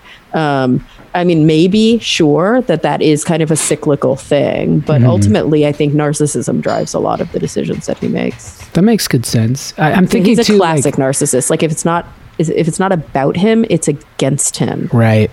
Yeah, that people didn't praise us. We're not talking to them kind of oh, I like him. Yeah, he said nice things about me. That's kind of all it takes. You hear those sort of sentences being said a lot. Oh, yeah, I like him. He had very good things to say about me. Like, oh, that's why you like him. Yeah. But going back like, on the historical scale versus, and like that coupled with some level of empathy, like on one hand, you go to the Weaver story and then immediately after that, Waco. And now when you see people storming state capitals heavily armed and everyone going, why are they not doing anything? You could trace that directly to like, they got some bad PR and they have not forgotten about it. The government, that is, in that these things need to be de-escalated quietly and peacefully, and everyone's just kind of standing there ignoring them to a certain extent, and they have largely gone away in a way that maybe tests those boundaries of like, ooh, I'd love to see the government push back a bit there. Some people that are angry about it say that. But I see other people too when they see these photographs being like, look how scared these people are. They're cruising around with like bazookas and stuff. They're just little kids that are scared. Like, is that what you're kind of referring to as a society where we get more empathetic and we see these things that could cause us great fear? Oh my God, there's a person with a rocket launcher on their arm. But instead we see kind of, that's a shame. You didn't get a lot of hugs as a kid. I mean, I hope so. Unfortunately, I don't know if it's as widespread as I would like it to be, but I think you saw that transition in, like, for example, the Mindhunter series. I think they do a good job of showing that change in mentality at the highest levels of the FBI when they're first starting to study and actually coin the term serial killer. And they're like, no, we need to understand why they became this way. And they're like, they're just bad. We're not going to study them, because if we study them, we're basically saying it's okay to be that. Like, there's this weird thing about, like, if I can listen to you and if I can empathize with you, that I'm somehow telling you that what you did was okay, and that's those two things can exist at the same time. Like, you can think that somebody did something wrong, but still be empathetic for them as a person and try to understand why they found themselves in that position. And that's what we have to do as therapists if we're working with offenders, right? Because we have to have unconditional positive regard and a lack of judgment, because it's my client, whether it's a pedophile or a murderer. But like, I have to work with this person, you know? And I can't hate them. Right. And even if you did go into it that way, I mean, time and again, and this is such a different coupling, but you take like one of the people we brought up early in our conversation of like, I'm a congressperson and I am very anti-LGBTQ, and then cut to, all right, I came out of that hotel. Yes, I had a relation with that person. And yet, like, that person is that thing. But then on the other, if someone, say they are not closetedly gay, but they hate gay people. Now they're stuck in a rowboat and they've got to live for 3 days with limited nutrition. They will likely come out of that friends for life, assuming neither of them is a murderer. Yeah, but they'll do the thing that a lot of people do. This is a psychological trick they play where they like, it's the same thing with like racist people who have black friends, because they'll be like, I can't be racist. Right. I have a black friend. And it's like, no, you see that person as the exception. And that's probably what would happen if they were in the rowboat too. I think it takes more than one example. It takes really being surrounded by people who aren't like you and experiencing a lot of different worldviews. But it also takes a lot of self-work and introspection and actually a desire to better yourself, to like move away from bigotry. And so for a lot of people, it's an awakening. Like people who were raised a certain way and then find themselves to be much more progressive later. It's like an awakening that happens after multiple different, you know, life events and experiences. And a lot of times, a lot of reading and a lot of watching documentaries and a lot of thinking and listening to themselves. I know, like when I was doing material that was a little bit more critical of fire and brimstone type biblical things, the majority of people who would come over and talk to me afterward were people who had grown up with extraordinarily restrictive kind of upbringings that way, and had, however they viewed it, as taking off the blinders or what have you, and felt very like fortunate and or just sometimes like a superiority feeling because of that. Like, look what I escaped. That sometimes the pendulum swings before it levels out a little. So a lot of people, when they first leave religion, there's like anger and maybe like a haughtiness and like and then eventually people hopefully find themselves back in the middle where there's a little bit more humility and they're starting to empathize again with the people that are still on the other side of that fence. You know, and maybe the anger has subsided, but a lot of times it's because there's trauma there. It's like they've experienced, you know, whatever they want to consider, you know, whether they want to call it child abuse, if it's really extreme, all the way just to like mild brainwashing or, you know, whatever the case may be. And sometimes it's not even that bad. You know, it's a relatively moderate religion that's not, you know, trying to have you not think for yourself, and it allows you a lot of freedoms, and you just realize it's not for me. But I think oftentimes the people that maybe you're referring to are people who grew up in like a really evangelical, very fundamentalist kind of thing, and they're pissed about it once they kind of quote unquote see the light. And then it takes time before they start to realize like, oh, well, all those other people are in the exact same place I used to be in. Like maybe I should look at them like they're human beings. But there's a really interesting study that that came out, I think, several years ago now, because I remember citing it on SGU, where these researchers defined or coined this construct that they called belief in pure evil, BPE. And, you know, they developed some sort of metric to test how strong people's beliefs are in pure evil. And, you know, and so they gave them like a survey, and based on their answers to the survey, they could rate them as they really believe in evil, or they don't believe in evil at all, or they're somewhere in the middle.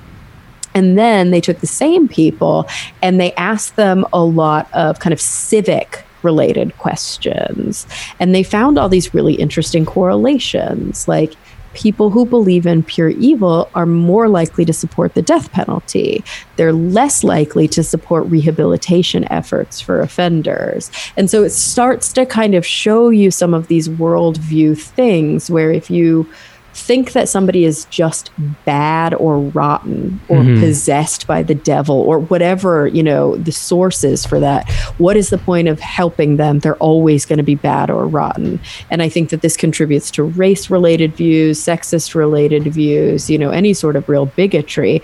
And it also contributes to some of the real problems that we see in our criminal justice system, because it's in many ways built upon an infrastructure of people saying, you're bad, you need to pay for how bad you are, instead of saying, what got you to this place in your life? And what can we do to try and make it so that you don't have to ever go to that place again? Have you watched, we've brought up a number of Netflix shows. Maybe I should start a podcast. It's COVID times, baby. That's all we're doing. It's just like binging on Netflix. I know. Have you seen I'm a Killer? I think you would really enjoy that. It's that's Death the Row series people. Where it's like individual people. Yeah, and they tell their story, and it always... Are they good? I tried to watch one, and then I was like, I don't know if I'm into this. Some are better than others. It varies, but you know, typically it'll be a person telling a story. I came in, I saw this, I was just helping, I just drove, and then suddenly I was holding the hammer, but I didn't use it, blah, blah, blah, blah, blah. And then it'll cut to the DA from the time or someone like that being like, that's the story they're still sticking with? That's crazy. He hit that guy 50 times with a hammer. We had blood spatter. We had all this evidence. We knew he did it. But then it'll go to the third act, which is that person's upbringing, their history, whether they were sexually abused, what might have triggered it. There's always some level of empathy, where as you're watching it, your views kind of change a few times on the best ones.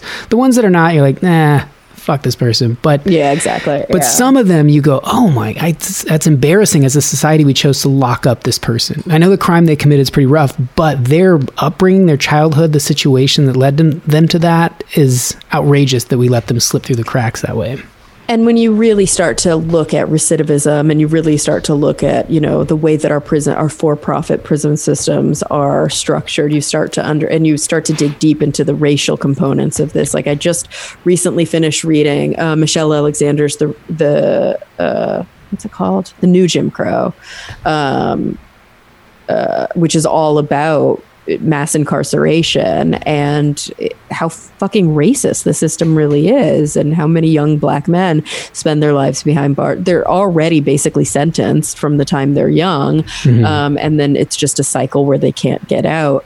And it really does make you wonder if our entire justice system is not predicated on rehabilitation and reform, because it's actually, you're more likely to go to prison because you've been to prison. Like, it has so much less to do with the crime that you committed. Like, we make criminals in prison. But then going back to sex offenders, and so often when a really heinous crime happens and they catch the person, they go, oh, they served 6 months or 2 years for this. And you're like, well, that recidivism is infuriating. Where like, to me, there are certain crimes where like, can we guarantee some level of objective rehabilitation? You know, if you're talking to these people, it's hard to with sex offenders. It's like one of those things where, I mean, some of them, yes, they can get treatment, especially the ones where it's like a PTSD, post-trauma, they were brutalized as children. This is the only way they know how to enact with other people, and they start to get real healing for the stuff that they went through as kids.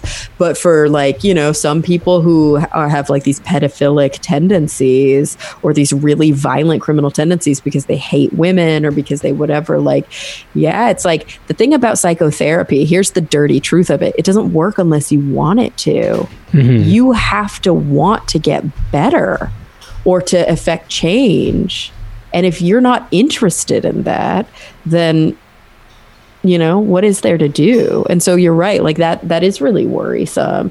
And I think a lot of it has to do, again, with like insight, with like a level of understanding, with humanity. You know, does this person have much humanity? Have they been treated humanely? Have you seen, other documentary. So I'm obsessed with PBS. So I watch everything on PBS all the time. I like unlocked everything because I paid for a PBS passport and I got myself a cool tote bag because like I'm a middle-aged white lady. Congratulations. So that's what white liberals do is they get PBS and NPR tote bag. But so there's a brilliant Ken Burns documentary. I actually think he's a producer on it. He didn't direct it, but it's called Prison Behind Bars. Okay. And it's about the Barred Prison Initiative, which is a university, an accredited, degree granting university that just I mean, they worked hard to do this, but who has a campus within New York prisons. And this it used to be very common, then it became really uncommon, I think, during like the Reagan administration. And then slowly but surely we're starting to see it like ramp up a little bit. But like seeing these young men, who most of which are black and brown, who, some of them are in prison for life for murder as, teenage boys or, young adults. And some of them have drug charges and they're going to get out. But seeing them dedicating themselves to education and the insights and the just the brilliance, like they're college students, like you would never, when like you get to eavesdrop on some of their like philosophy classes and their literature classes when they're reading like, Greek classics and stuff. And you're like, my classes were not like that. Nobody was saying profound shit like that when I was an undergrad, because undergrads are 18 to 22 and are often, not always, but often from a privileged class. And so seeing these kids who could marry the academic insights, from the Greek philosophers or the legal scholar, whatever it was that they were studying, to their real life experience growing up in an underprivileged class. I mean, it's brilliant. And then of course it's great to see that some of them who get out actually have a chance at something, because we fuck over our offender population. Like people who have been to prison, especially if they have a felony charge, which is often the case even for minor drug offenses, like they can't keep housing, they can't go to school, they can't keep jobs, we make it so that they're doomed to fail. We do not help them. We put up 1,000 roadblocks for them. Yeah, if you think it's tough to come out of a really oppressive religious upbringing, imagine, being raised in a way where like the concept of maybe going to college or any kind of secondary school is pretty foreign. You see everyone around you. Not just foreign, but like wussy. You know what I mean? Yeah. Like, cause that is like a mentality. Like if you see, like probably for a lot of people, the closest they've ever seen it was watching The Wire and seeing like the corner kids in Baltimore. Like it's not just that these kids don't think college is for them. It's that they're like, only pussies go to college. Like, what are you talking about? I'm not like that. Mm-hmm. It's like the mentality is that you earn your respect in the game. Yeah. And that's the only way you're going to make money.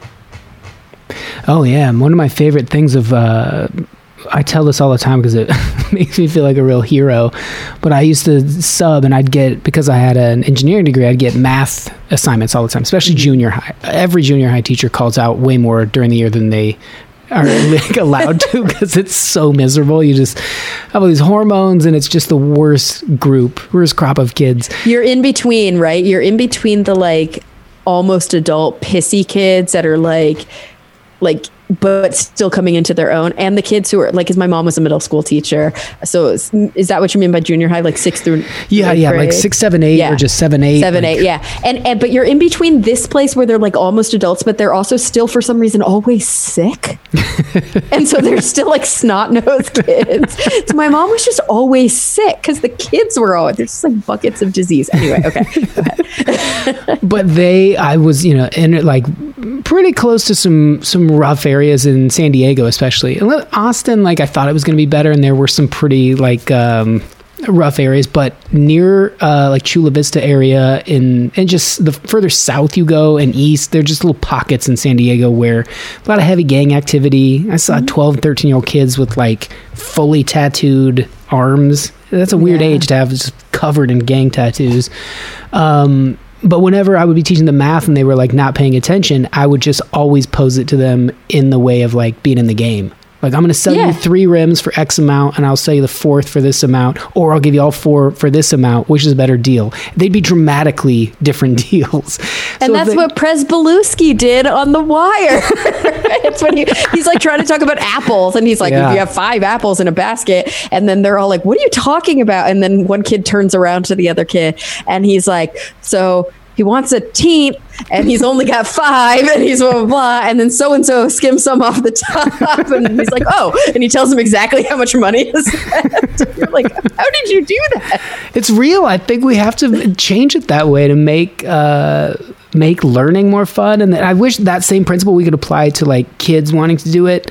How could we, people get real rigid as they get older. So having that same enthusiasm for being open-minded to changing your preconceived things, like to hear you talking about recidivism and or incarceration and changing it. Some people inherently, especially if a crime was committed against someone in their immediate family, are really like, my mind's made up and we aren't changing anything.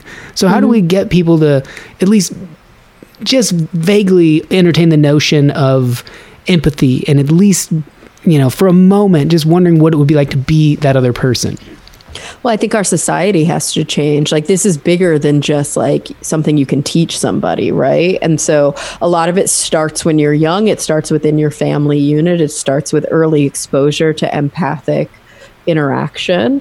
If you're raised by bigots, you're very likely going to become a bigot unless you rebel against that bigotry. But even then, it's probably because you've been exposed early on to readings or to, literature, film, television, or a teacher or a neighbor who was pretty open-minded and empathic. But beyond that, I think part of the argument that I hear a lot against like college and prison or against, social programs and social services is this very kind of individualistic manifest destiny argument of like, why should we give a criminal something for free that I can't even afford?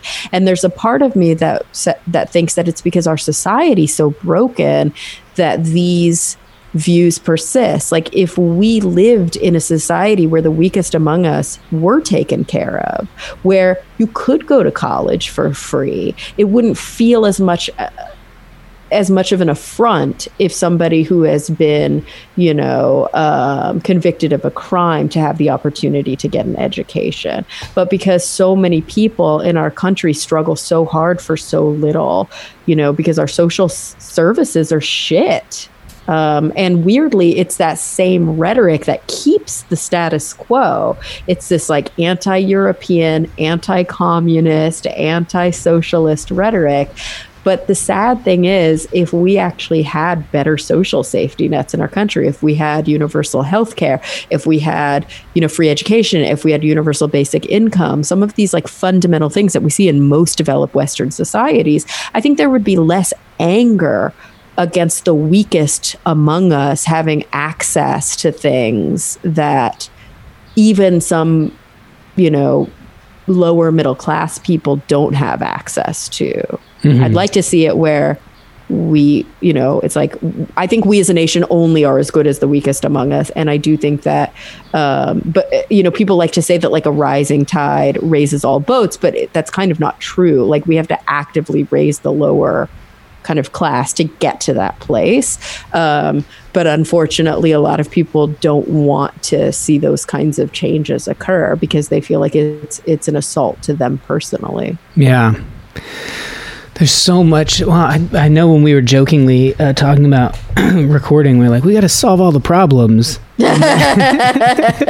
But I mean, this is why Donald Trump is effective, right? Like, this is why there is this like dog whistle, MAGA hat wearing. Like, it's easy for us to like discount this, but there is an unrest in our country of like white, lower to middle class individuals who have lost their manufacturing jobs, who have are losing jobs to automation on a regular basis, and who are taking, and this is not a new situation. This has been happening throughout the Industrial Revolution. Anytime there's an advancement where people who are doing kind of lower skilled labor are losing their niche within that technological kind of milieu, are able to scapegoat Black and brown people and say that it's because of the, heterogeneity of the country that this is happening. And it's an unfortunate truth that Donald Trump is like tapped into that unrest of basically poor white America. And they're saying, like, you're losing your niche and you're losing your power. Because if there was anything that they still had, even if they didn't have money or status, it was white power. And, in an egalitarian society and in a society that I want to live in, where obviously, affirmative action is strong and it's doing what it set out to do, and we start to rebound. I want to live in a society that pays reparations. I want to live in a society where we are honest with ourselves about the things we've horribly done wrong in the past, genocide against indigenous populations and slavery, and and I want to do something about it so that we're not just destined to repeat this problem. But the issue is that a lot of people have the mentality of like, I'm poor, I struggle too. Your pain is the same as my pain. You can't tell me that your pain is more important than my pain. And how dare you get something that I should be getting? Mm-hmm. And that's a very American view. And when you can tap into that and you can stoke it and you can dog whistle the racial component and the misogynistic component in a heavy way, you can appeal to somebody's sense that they're losing power and losing control through fear. You're going to be effective. It's unfortunate, but you're going to be effective.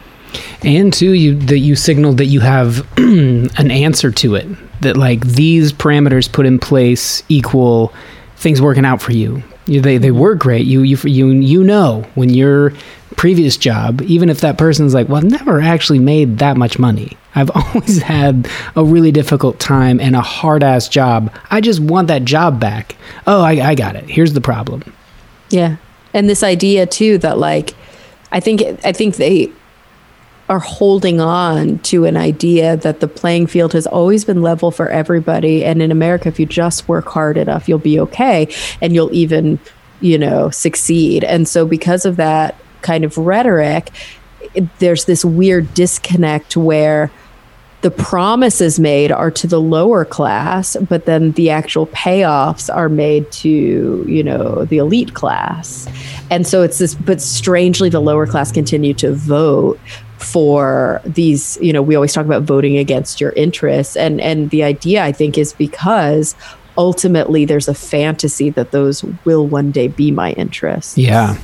And the sad truth is that the same systems that are preventing Black and brown people in this country from social mobility, and that make it so that they are the most hit by COVID-19, that make it so that they have the highest infant mortality rate, all of the markers of a lack of social mobility and inequality are hitting, poor whites as well, not as hard, because they still have the privilege of white skin, and that really does pay dividends. But ultimately, they're still finding themselves in these same socioeconomic niches and not understanding that the policies that build up the elite class are hurting them. Same as they're hurting the Black and brown people. Like if you actually took a more liberal or progressive stance, you would personally benefit from it because you're in the class that needs that kind of help.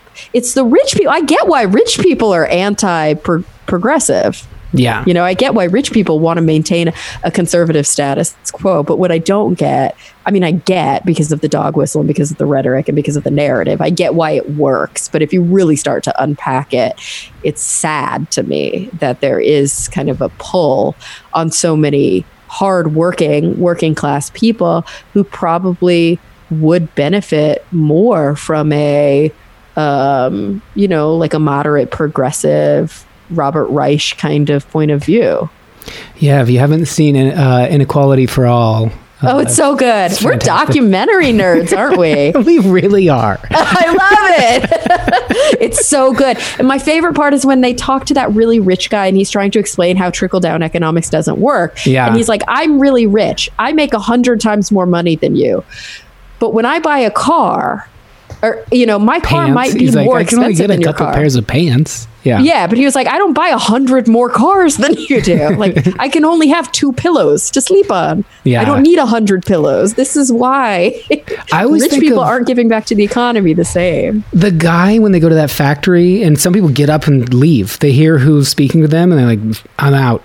And then there's a guy that's just so like, he's not interested. He's got his legs crossed, his arms crossed, he's slouched in his chair, and Robert Reich gets on stage, and it's like the guy is just daggering him with his eyes, and he goes, you seem like you're not into this. And he goes, let me just break down for you how corporate wages have gone and profits have gone and workers' wages have gone since the 70s.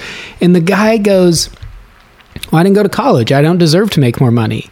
And now, and I just remember thinking like, oh, there's an awareness coupled with this. Yeah, it's like weird, a self-loathing kind of thing. And It's that like, had never occurred to me, that there are people like, I didn't But try it hard enough also in makes school. sense, right? Like my kid brother is gay, but he was raised Mormon. And so there was a long period for him where he like hated himself for being gay and had to like learn to get past that. And I think you see it a lot. Like you see women making sexist remarks, and it's not because women are fundamentally sexist. It's because sexism is so entrenched in society that like even we can't escape it. You'd see it with Black and brown people as well, having internalized racist views about themselves because it's so entrenched, and it affects everybody in that way, which is super, super sad. Okay, can I tell you my quick Robert Reich story? Sure, yeah. Okay, so I'm in Berkeley filming for a TV show. I think it was like 2 years ago now, maybe 3. I was filming for Explorer on Nat Geo. And I'm like, why am I in Berkeley? I think we were going to Impossible Burger and then also something else in the Silicon Valley area and then something else like at Berkeley. So we were just like making the rounds in NorCal. Anyway, we're staying at this weird like old school hotel, and it's the State of the Union address that Trump is making. It's one of his first ones, and it's the one, I don't know if you remember, where he's talking about like the white savior who adopts the black heroin addict's like baby. It's like a really gross story, and he's talking about this like family who came and saved her baby, and like it's bad. I don't think I saw that. Enraged. We're all finished filming, and we're in the like, you know, van with all our gear, and we're driving back to the hotel, and we're like, oh, State of the Union, let's turn it on. And then we're just like seething by the time we get to the hotel, and there's flames coming out of our ears. I'm like, oh, I feel sick to my stomach. And I walk in my hotel, and Robert Reich is standing in the lobby. Nice. Actually, he opens the door, like I'm coming in, and he like pulls the door for me. And I kind of stop because I'm like, is that him? And then I'm like, of course it's him. He's like tiny. He's like and it looks 4'8". just like him. And he can tell I'm just staring at him. And he goes, hi, I'm Bob. Nice. And I go, I'm Kara. And then I go to my room, and I was like, what happened? And then like after I clean up, I'm going to walk to the noodle place around the corner for dinner, and he's still in the lobby. And so I'm like, at that point, more composed. I'm like, sorry, I didn't know what to say before. I was kind of like in a bad place because we had just listened to the State of the Union. And I just want to tell you that like, you give me hope that there's still like rational, sane people in the world. Like actually I was in not a good place, and seeing you helped bring me out of that. And he was like, wow, that's good to hear. You know, we're all in this together. Like we'll get through it. And I was like, thanks, man. And then I tweeted something about the fact that I just met Robert Reich, and it was really, you know, amazing, especially after State of the Union. And then he like tweeted back to me. And I was like, proof. He was like, nice to meet you too. Digital proof for a physical, real interaction in human life. It's like funny because I could, you know, I've dated a few people and been a few places in my life and done a few TV shows and met a lot of like very famous people. I could like name drop a lot of people and talk about parties and talk about whatever, but like I don't give a shit about any of that. But it's like I met Robert Reich in Berkeley. It was amazing. I would feel this if I met Noam Chomsky. I think I would really have a hard time coming up with things to say. Yeah, and there are very few people that way. But those two guys are like, there's this dude, I really want to pair up Robert Reich and this guy Paul Tudor Jones. Are you familiar with him? I don't think I know him. He's a billionaire, and he's an ultra capitalist, and he's on the very other side of the spectrum, and yet his view of corporate profits versus workers' wages since the 70s are exactly the same as Robert Reich's. I'm assuming they would have very different goals as to how to solve it. But he put out a thing to a bunch of Fortune 500 companies a few years ago, and I don't think it has taken off. It's somewhat similar to I think a number of things have tried this sort of seal, I'm forgetting the name. It's like the Good Seal or something like that. But they polled the general public. What's important to you? How you treat your employees, what sort of maternity leave do you have? Are you good to the environment? Do you, et cetera, et cetera? What are important things? And they rank those 10, and then they put out a list to the biggest companies in the world and said, here's where you ranked on this list based on the data we have, based on how you treat, be better. And if you get into this percentage, we'll put a stamp on your company. I love that there's something proactive in that. I don't think it's had any impact on the sort of cutthroat, ravenous nature of our system as it currently is. But I think the two of those guys together could potentially wake people up. I think they know each other. You think they've ever debated or anything? I don't know. I guess I should Google and see if they have, because that would, there'd be something compelling about it. They represent two very different worlds, and yet the similarities are fascinating to me. Have you ever, we live in LA, which means that we live in this weird place where you'll be in line for a burrito, and then you're is that guy in a diarrhea commercial? You just run into famous people all the time in LA because they all live here. Have you ever had some sort of interaction where you met somebody and you were duh? Because usually it's whatever, they're just people, I don't care. But have you ever met a politician or a thinker or even just an actor? So mean. But, or a comedian or somebody who you really respect and look up to, where you're wow, that was so cool. And then they were awesome on top of that.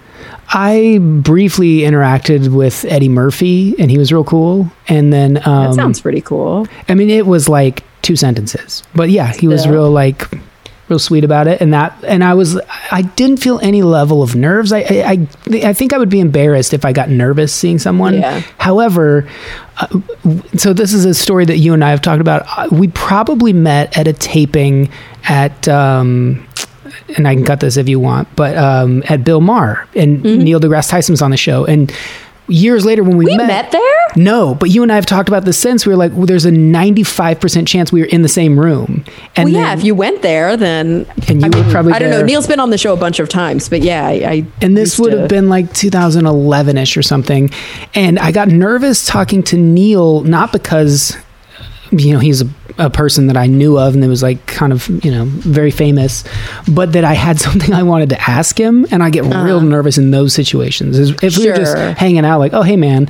But the people, when I was doing a podcast with other people, they were we got to get this guy on the show.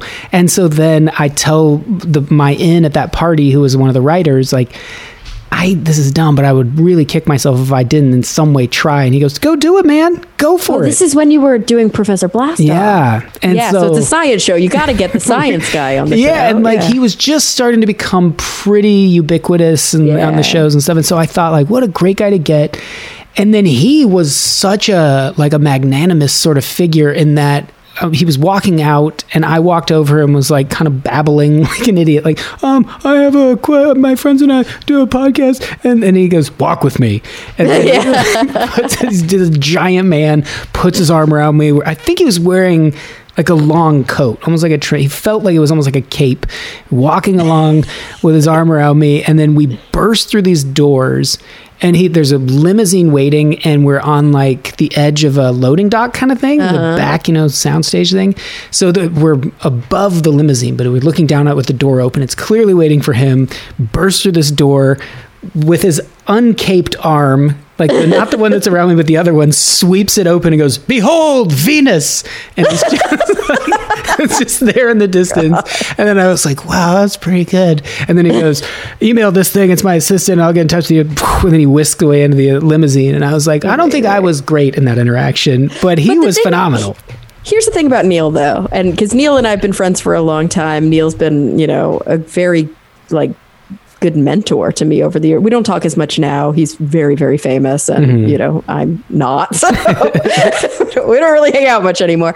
But he is the kind of person who is the only person in the room when he's in the room. And so I think everybody feels that way when they have an interaction with Neil, because he talks 10 times louder than everybody else. His voice is dominant. It's booming. He's the one with the idea. So he's going to tell it to you and you'll be like, oh, I can add to that. I have something else to say. You're like, okay, Neil still got the floor. So I think everybody kind of feels like, what just happened just then? Like, did he hear anything I said? Because he's just got such a big personality. So unless you're really one-on-one with him, but even when the way he is in interviews, as you know, that's who he is. Mm-hmm. Like, he's not quieter and meeker in person. Like, that's not how he is. So there is that.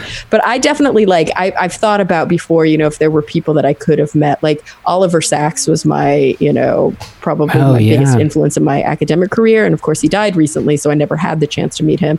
I was on an episode of Star Talk, Neil's show, that a previously taped interview of Oliver Sacks was also on. So in a way I felt like I kind of met him because we were both on the same show. I just read like a year or two ago, The Man Who Mistook His Wife for a Hat. Oh my gosh. Yeah, that's brilliant. The one. Such a beautiful they're book. all amazing, but that's the one I always tell people to start with because it'll get you. Yeah, it's good. It's so good. But then recently I had the opportunity at Nexus last year, which is the New England Conference on Science and Skepticism, to interview, because we tried to get a person as a keynote and we couldn't afford her, but she agreed to do it if it was more like a Q&A, because it's obviously less prep. You don't have to get up with the PowerPoint stuff. I can just sit and talk. So I was in the lucky position to sit down with Mary Roach and interview her. Oh, nice. I know. She's like my favorite living science writer. And I was nervous at first, but she's amazing. And that made it a lot easier. So we just got to hang out, she seems like she would be like she writes, like just kind of laid back and cool and sort of funny. Totally laid back, a little bit more humble than you'd think she would be with her writing, because her writing is a little bit I don't know, it's bold. And she's so assertive with it. She's a little less kind of. I don't know, humble is the right word. Like, she's kind of a little bit self-deprecating and self-effacing. Cool. And but so fun. And I would be telling her all this stuff. Oh, in this one book you said, and she's like, I don't remember that. Like, I wrote that? I don't know. Oh my God, I love you. I like that musicians have to sing their songs over and over, so there's very little chance that they're going to get which one, but virtually everyone else. You know this thing you said on this podcast? You know this thing you wrote? I hate that. It's just a river that exists behind most people. Like, very few remember. I just got an email from somebody on SGU. This happens all the time. People write in and they're like, when you said this, and you're like, I don't think that doesn't sound like me. So I got an email from a guy who's like, I just wanted to be a little pedantic about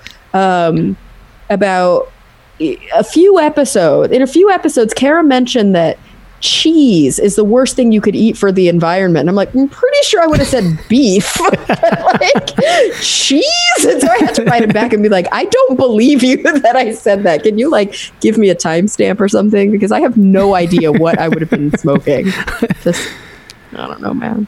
But I don't remember. Good for you to stand up for it, though. That'd be weird to just go, hey, sorry. Yeah, I guess I'd have to hear it in context. Or I would always get stuff early on in the podcast days of you start a thought, and especially when there's 3 people and it goes around. And I would always say the equivalent of it was this, is that you go, a lot of people are pretty hard on Hitler. And then you get interrupted and you're like, and then you never get back to it. And people go, that thing you said. And you're like, no, I was going to finish it with, he was even worse. I was going to say he was even, oh boy. You would get just piled on for his thought you didn't finish.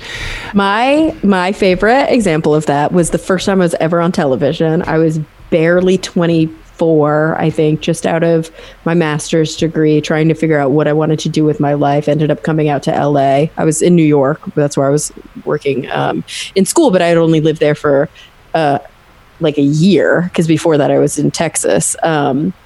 And so I come to LA and I got booked on Larry King Live, and I was scared shitless. And it was like a whole thing. I show up and I'm in the green room and they're like, Dr. Drew, what book are you promoting? And he's like, oh, this book. And then they're like, Dr. Ahmed, what book are you promoting? And then they're like, Dr. Santa Maria. And I'm like, not a doctor. Don't call me that. And then they're like, well, what book do you have? I'm not promoting anything. Why am I here? Why am I here? And I was like so freaked out the whole time. And then it turns out, and I think I did pretty okay. Like, I held my own against strong older white men, and it was, it was good, and everybody was really nice and blah, blah, blah. Later, they're promoting the show, and the commercial is a clip of me going, "The mind exerts power over the brain." And this clip is pulled from me going like this. This is the actual quote during the episode. A lot of people want to think that the mind exerts power over the brain, but really we've debunked dualism, and the mind and the brain are two sides of the same coin. And I directly contradict, and they use that as a fucking promo for the show. I love that. It would make you so gun shy going forward to choose all of your words. Like, okay, they can't. I need to do some weird, glitchy, sort of uneditable move in between the things I say. And the thing is, you can't live like that. And I've had friends, like scientist friends, who have been burned by Discovery Channel documentaries where they were interviewed about like some sort of, shark or about something. And they've like said all the scientific things that they need to say. And then later they put out one of these docu-fiction things, and it makes it seem like this person's saying that Loch Ness Monster exists. Yeah. And they're like, I didn't say any of that. Oh my God, how did they do that? It's pretty scary. Yeah. I'm so glad I don't have to get quoted in that way. I sometimes in stand-up shows, as far as going back to like things that you say and not remembering them, you'll have material that like, this isn't a great example, but I mean, for most people, when they're hearing it for the first time, they're just soaking it in. But if you've, whether it's the first or 100th time, you're moving on to like, you're thinking of the next thing to say. So you're always kind of right in that moment. And there, if 2 minutes ago you were talking about potatoes, and then this would always happen. Be talking about some subject, say potatoes. I don't know why that would be the joke, but 2 minutes later talking with someone and then saying, you did what? And then someone in the front row goes, blah, blah, blah. And you go, oh, right. Someone from the side would yell out, French fries. And then you go, what? Like, just so foreign. Where would that even come from? French fries? And then someone else has to go, or usually they defend themselves because you're talking about potatoes. Like, oh, good Lord. I've moved so far beyond that. My mind is nowhere near that now. And that's just a synopsis, I think, in a weird way, or a little microcosm of us as humans. Like, we're all existing on these different time scales and trying to like sync up with each other and be like, you feel like I feel right now. Like, no, but in 8 months when I've seen the same documentary you have. Yeah, that's true. Oh, isn't that the worst when you're talking to somebody and you're like, oh my God, did you see that whatever? And they're like, no. And I'm like, why? Why can't I talk about this with you? Why do you live under a rock? So frustrating. Jim Gaffigan used to have a really great joke. I mean, his like early half-hour stand-up special where he was like, that exact premise is like showing up to work and be like, hey, I saw Heat last night. People like, that movie came out 10 years ago. I want to talk about it right now.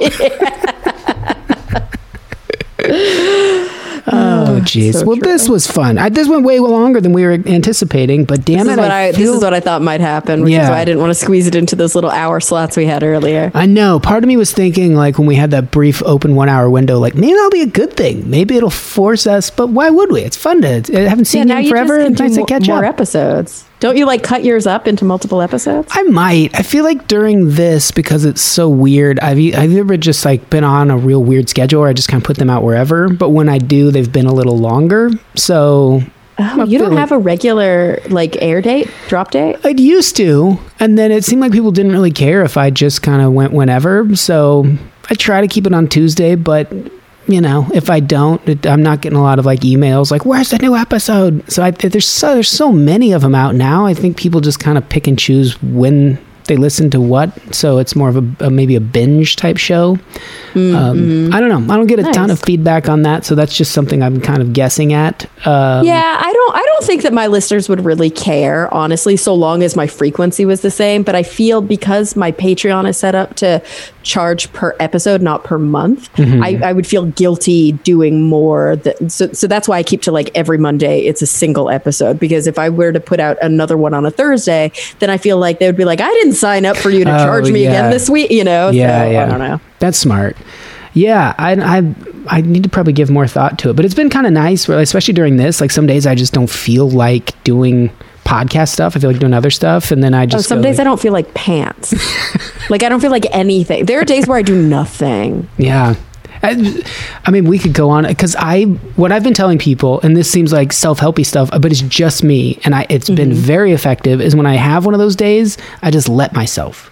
I just go like, don't beat yourself up. We're in the middle of something so strange.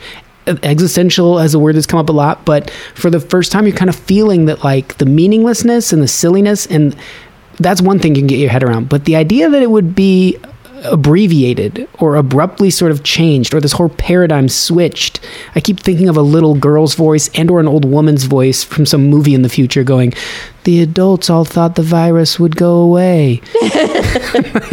And that frightens me. And then, so I just let those days happen and just don't do shit. And then I just try to like be somewhat productive the next day. But yeah, everyone's been real cool with the unpredictable release schedule of this, I think. I'm not trying to be productive. My MO is like, I want to do the bare minimum and just really take care of myself, because I'm actually on leave from school right now. I took leave because we were supposed to start filming the next season of Brain Games. And then the pandemic happened. So, and then it just keeps getting pushed back and pushed back and pushed back. So now I'm on leave from school. And so I'm not doing school and I'm not working. And I mean, it's going to suck because when I have to go back to filming, I'm also going to have to go back to school. So it's going to be like just exactly what I was trying to avoid. But it's been nice to just not do anything. And so my only responsibilities right now are Talk Nerdy and the Skeptics Guide, which is like, okay, I can handle that. That's not that hard. So beyond that, I'm like, today I'm going to eat a vegetable. And then that's like my goal. And I'm doing like all these arts and crafts, like I talked about. I'm making like bath products, and I have like mandala coloring books, and I'm making jewelry. I bought so many DIY arts and crafts kits online. It's a thing. And those are my little goals. I'm still using my daily planner, and all it has in it is when I wake up, when I go to sleep, how many glasses of water I drank, whether or not I worked out. And then like my top goals are all really funny things, like take out the trash. Like they're like really basic. Cannot stress that enough, how like if you just have one thing, like today I'd love to clip my fingernails, you might not get it done. Exactly. It just might be like, you know what, it's not going to harm anyone if they go till tomorrow. But if you get it done, one thing happens. Either you feel good about that you did it, or for me, luckily, I feel like what's been happening is I start doing one thing, and then I can grab a screwdriver and tighten up that little thing. Yep, boom, that happens for me things, too. Great day. And then I have days where I do a lot, and then days where I do nothing. And so you'll see in my planner, it'll have the things I want to get done, and then some have question marks. I'm like, I'm never going to get to that. And then there's like basic things where I'm like, whoop, didn't have a chance to answer the 3 emails that have been waiting, so I have to cross it off and put it on the next day. Answer 3 emails. Then by then it's like 6. Or what? Not that I only get that many, but the ones I actually need to answer. And yeah, so things like walk Killer. Like these are important things because I have the luxury of just walking outside and letting him pee on the bush on the corner. Yeah. And so like actually taking him on a walk with the leash and the mask and everything, that's like whoa, we're like going on a journey. So yeah. Cool. Those are my accomplishments. Good. Glad you're doing it. Have you, I'm starting to, it's like a game of Battleship in a certain way where like people's actions, we get so used to normal life where a week goes by between receiving an email and you're like, oh, of course they're busy. But now I'm like, I know this person's life. I don't think they're that busy.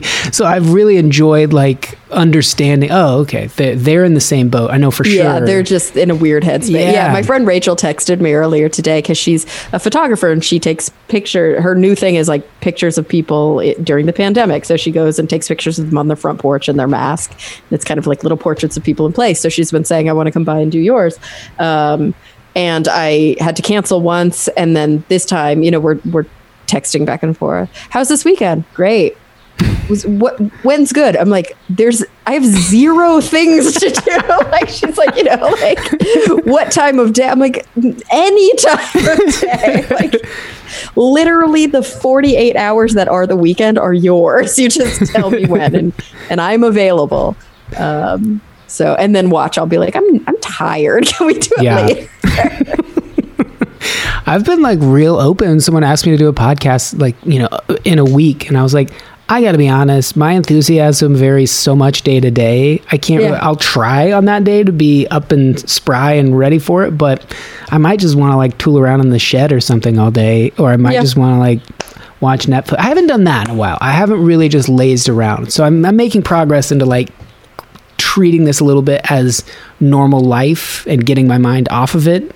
Oh, I'm not, but I love it because to me, this is vacation. Like, that's how I have to view it because my normal life is bananas. You've been going at a clip for a while. Yeah, it's now. Filming, it's seeing patients, it's taking tests, it's writing papers, and recording 2 podcasts and guesting on other people's show. It's bananas. So to me, this is like, I don't want to be productive. I want to be the opposite of productive. And so for me, binging out on Netflix all day, like I'm also usually doing diamond painting or color by number, or like I'm using my hands because I need to do, or I'm knitting or something. Yeah. But I don't see that as productivity as much as like self-care. Yeah. We're probably seeing 2 of the same things and just through different lenses. Could be that too. Yeah. Like I'm doing it because I want to do it, and whether I finish it or not literally doesn't matter. Yeah. I think we should just start every email with, what are you doing to take your mind off of this nightmare? Yeah. And then we go, I'm staying productive. Oh, you mean you're doing self-care? You know, like, yeah, exactly. All I'm doing is self-care. It's my journal is like, what self-care? And then it's like the whole thing is filled. And then it's like, you know, for work. And I'm like, nothing. Yeah. Do you miss Usually it? Do you want like it to go personal back? to do and work to do, and work is really long and personal. And now it's like the opposite. Yeah. I like that. Do you miss it? I mean, I think some people have, you know, that I talk to, a lot of my friends are like, maybe this will just help us recalibrate a little bit as we step forward into it. Or is there going to be this makeup speed, this warp speed to catch back up to where we were? I think that in a way, I have chosen a vocational path for me that is a good match for my personality, because I like to, it's not that I like to work hard and play hard. I like to work hard and relax hard. And so like I work hard, I relax hard. Like, I don't miss working because I know it's going to come back. And when it comes back, it's going to come back with a vengeance. Mm-hmm. And then when I'm doing it, I'm going to love it. I love being on set, and I always forget it. I'm always loathing it because that first 5 a.m. call time slaps you in the face. Mm-hmm. And you're like, this is going to suck. But then you get there and you're like, oh yeah, it's so fun. And I do have downtime so I can get my schoolwork done in the trailer or in the dressing room or, you know, whatever. Because most of production is hurrying up and waiting, mm-hmm. especially when you're on camera. And so it's like, but I know it's going to be bananas and I know it's going to kick my ass. And it's sort of like when people ask me, because I travel a lot for work, and they're like, oh my God, you love that. Is that not the best thing? And I'm like, listen, I love it until I don't anymore. And that's how I feel about everything. It's like, I love filming until I'm over it. And luckily that's usually right around when you're wrapping. Like you're usually wrapping after you're over it, but you don't have to be over it for too long. Yeah. And then it's like, you know, I'll have a stint at a clinic and I'll love it until I start to feel burned out. And then luckily it'll end. And, you know, my semester, I'll love it until I'm done with it. And then luckily that ends. And I think the same thing about the pandemic, but that's my work schedule. That's how I work. And I think that that's what keeps me happy. I think if I were 9 to 5 and I were looking forward to going back to 9 to 5, some people thrive in that. I cannot do it. Mm-hmm. I need like a project and then the project's over. Then I'm on to a new project and then that project's over. Yeah. The seasonality of television really helps me. And I don't know what I'm going to do when I get my PhD, because I don't know if I could handle being a professor, or maybe private practice will work for me. I mean, and you know, I want to work with people who are dying. And I know that this sounds really dark, and I totally don't mean this to be dark at all, but there is something I think really beautiful about being as close to somebody as you possibly can during a very vulnerable time in their life, and really being authentic and raw and real, and then it being over. Yeah. You know, I'm not going to have relationships with patients for 10 years. That's not the type of therapeutic practice I want to do. My hope is that I'll be very, very close to somebody, and then it'll be hard because I'll lose them, but I'll have hopefully been able to experience something with them that you almost would have to take 10, 20 years to get to with somebody who's younger and at a different place in their life. Yeah. I mean, I can see how that'd be painted as dark. It's just atypical. It's just not a sensation that people seek out. It's like, I think some people find it dark because it's like, well, I'm not going to have to worry about repeat clients, and, you know, like that kind of a thing. And it's like, that's not why. It's just, to me, it's weirdly a perk, but to other people, they might not see it that way. Yeah. But I have this weird sense of humor anyway about that kind of stuff, because I'm like pro euthanasia, right, and pro dying with dignity and assisted suicide. And I remember that we were at a session for school once, and they were doing a suicide workshop, and I was in the bathroom washing my hands, and I ran into a friend of mine from school, and I was like, "Oh, what session are you off to now?" And she was like, "Oh, suicide." And I was like, "For or against?" And she looked at me like I was like a murderer. And I was like, "Sorry, I have to explain myself."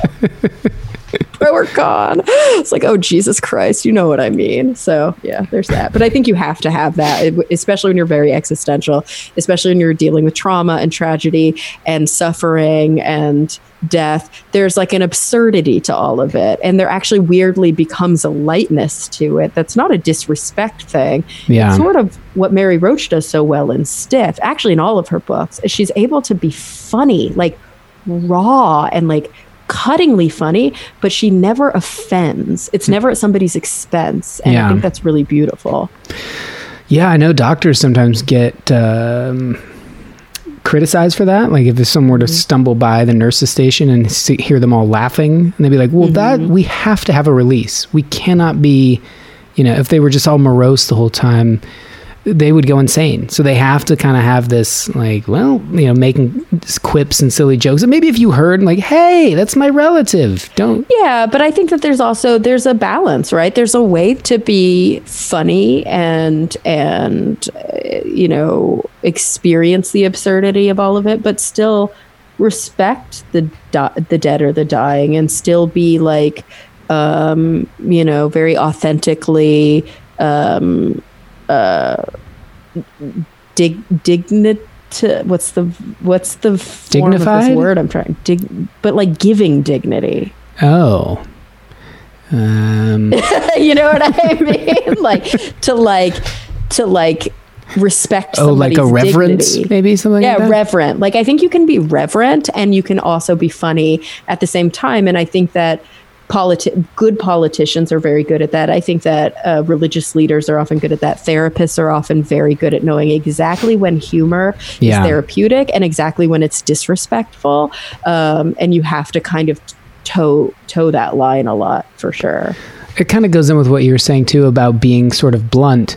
The person caring for your relative in that situation is doing more than whatever quiet sort of reverence you're holding is doing. You might think it's being helpful, but they know the medicine, they know the treatment, they know the root cause, the physiological elements involved. Everything they are doing is more beneficial and useful. So cut them a little slack if, maybe their bedside manner isn't exactly what you'd like it to be. And also, I think for healthcare providers, the important thing is to be compassionate to especially those who deal with end-of-life issues.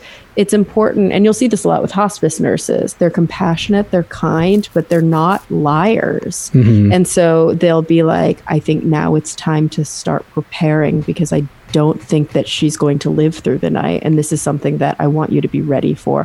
What can I do? Like it's sometimes you have to be really matter of fact, because what they used to do in this very kind of paternalistic, and you'll still sometimes see it, is like use euphemisms and dance around these things. And it actually fucks people over because they're like, what are you saying? Or they're giving you false hope, or they're making you think that it's not as bad as it is. And it's like, you have to be very clear and very to the point sometimes, but you can do that compassionately and empathically and with a lot of dignity and respect, I think. Those things don't have to be opposites. Yeah. Hell yeah. Well, sorry, went back to death. You were trying to say goodbye, and then I'm like, let's talk for 20 more minutes. All right. Well, I forget that like that's your specialty. I always think of clinical psychology, and then I forget that you like have these really in-depth fascinations with death that are maybe they're going to be revolutionary because it's still in a lot of ways like such an untapped frontier. So I'm excited to see where your voyage takes you. Me too, man. Me too. It's been fun catching up. Skeptic's Guide to the Universe, Talk Nerdy to Me, Voyager. Is that available anywhere? Oh, Explorer. Explorer. Not Voyager. And also just Talk Nerdy, not Talk Nerdy to me.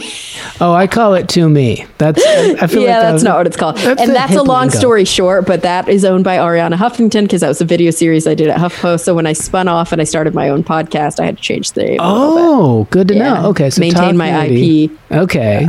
And then Explorer, and then Brain Games. Now it's Brain Games. Yeah, Brain Game Explorer is over, but I think you can still probably catch it on Disney Plus or anywhere where you would not watch National Geographic. And of course, Talk Nerdy and Skeptic's Guide are on interwebs. Brain Game season 1 finally just dropped to Disney Plus, so it's actually kind of a new thing that it's available on Disney Plus because before it was only on National Geographic. And yeah, we'll be filming season 2 soon, so I'm really looking forward to that. Awesome. Yeah. Well, hang in there during the quarantine, and if you need to just shoot the shit, we're here hanging out, so give a call. Nice. We'll do. It was really fun catching up. Yeah, for sure. Thanks. Well, I hope you liked it. That was a longer one. As I mentioned, I inaccurately got it as Tuesday for some reason. It's always been Monday. I don't know why I panicked in the moment, but the release of this has been sort of atypical during this. Our space is different with Zoom. I can't really podcast as much out in the garage as I like. The internet's just not as reliable, which means sharing space and just some of the logistics involved in podcasting are a little bit more challenging. So I'll do it as much as I can or as often as I can, but the release schedule may be a little erratic during this. I haven't heard from anyone thus far saying, hey man, I expect it Monday morning. And I will not be satisfied if it's not there. Our schedules are so off and people aren't commuting to work in the same way as before. So I think everyone's okay with that. But if you would prefer something you can rely on, and this is one of those things, let me know. I'll make a more concerted effort. As it is, it will likely just come out when it's possible. And some of them, the bad part of that is that might not come out as frequently. The good part is that the episodes might be a little longer. So rather than breaking up into 2 parts, this one was like 2 hours. And it continues to go. As I'm rambling here, you're like, dude, just wrap it up. Got it. This would normally have been a Patreon thing. That I would have, and there is some actually the first like 10 minutes. If you want to hear how we just kind of rambled about, hey, what's going on? Check out the Patreon. This show is made possible by contributions from listeners just like you. It's provided without ads because of that. And I really genuinely appreciate it, especially during this. It just makes doing this all that much more worth it. So if you want some behind the scenes things, extra bonus episodes, etc., Patreon is the way to do that. Thanks to those of you who do support it. I sincerely mean it. Thanks to Dan, as always. We're rooting for him and Ashley down under. If you're one of these idiots out there with no mask on, what are you doing? Not everyone that is undergoing cancer treatment or is immunocompromised or pregnant or a number of other things is going to be wearing a t-shirt telling you as such. Yes, your rights may be infringed upon. No one is saying you don't have your rights. They're asking you to wear a mask to think of other people. And if we left it open, all the bars would open up. Or 50% would. And then the ones across the street were like, damn it, everyone's going there, we're losing business. So they've had to make some tough decisions. I get it where you would say that's tyranny and they're taking away our rights. I should be able to go into grocery stores completely naked and not wearing a mask, and I should be on fire, it's fine. We live in a rules society. And unfortunately, the establishments, the private property you're on, can choose to save the population's life even if you don't like it. So yes, your rights may be a little different, but they are because your stupidity and your rigid view of what your rights are have blinded you to being a kind person, to just wearing a goddamn mask, to be thoughtful for other people out on the street so you're not sending droplets out into the atmosphere that make their way into their system and murder them. So don't be a murderer. Stay home. If you go out, don't walk around with a tough, I'm breathing heavy, I'm looking in your direction, I got my rights. You're the worst. Sorry to go on a little rant here at the end, but I don't think anyone's listening. It's been such a long episode.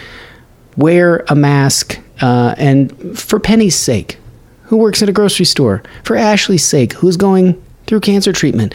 For Jean's sake, who just had a double mastectomy and is in a sensitive spot in life. The cancer is not exactly 100% gone and never going to return. It's uncertain for everyone that has something like that done. So wear a mask just to show like, hey, I don't know who you are or what your life is about, but I'm guessing you might know someone that doesn't want to die. I got my germs bottled in right here on my face. So please do that. I don't think I have to tell you that. If you listen to this show, you likely like things that are the opposite of this sort of ranting and screaming and shouting. I apologize. Got a little carried away there.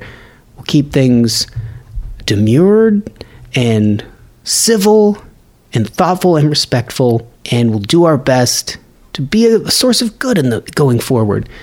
Penny's making masks for people. Maddie's working at a grocery store. Yoichi has been putting together the pay it forward thing with the checks, with the check.org. I think that's still happening. There's likely, hopefully, at some point going to be another round of stimulus checks. That's a great way to send yours to someone that could use it more if you don't need it. Stephen Yates reached out immediately and was like, how can I help? There are people that are doing great. I like our little enclave here, our community of people. If I'm not mentioning you currently, it's because I'm just coming up with a list off the top of my head, and as soon as I'm done recording, I'll go, oh, shoot, I forgot so-and-so. And I apologize if I have done that currently, but we need to wrap it up. It's just gone on too long. This is a song that when I first saw it, maybe pre-pandemic, right at the beginning-ish, had like a few hundred views on YouTube. And I thought, oh, good, I'll be glad to share that. Now that we're getting around to it, it has, I want to say, over 300,000 at this point.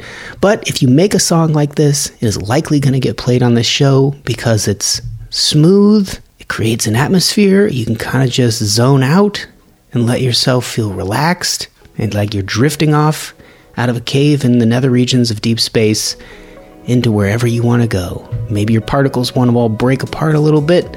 Maybe you want to head back to Earth and help out. You're free to go wherever you want, but a song like this will help that be achieved. This is White Jeans from Sales. I hope you like it. Thanks for stopping by the Space Cave.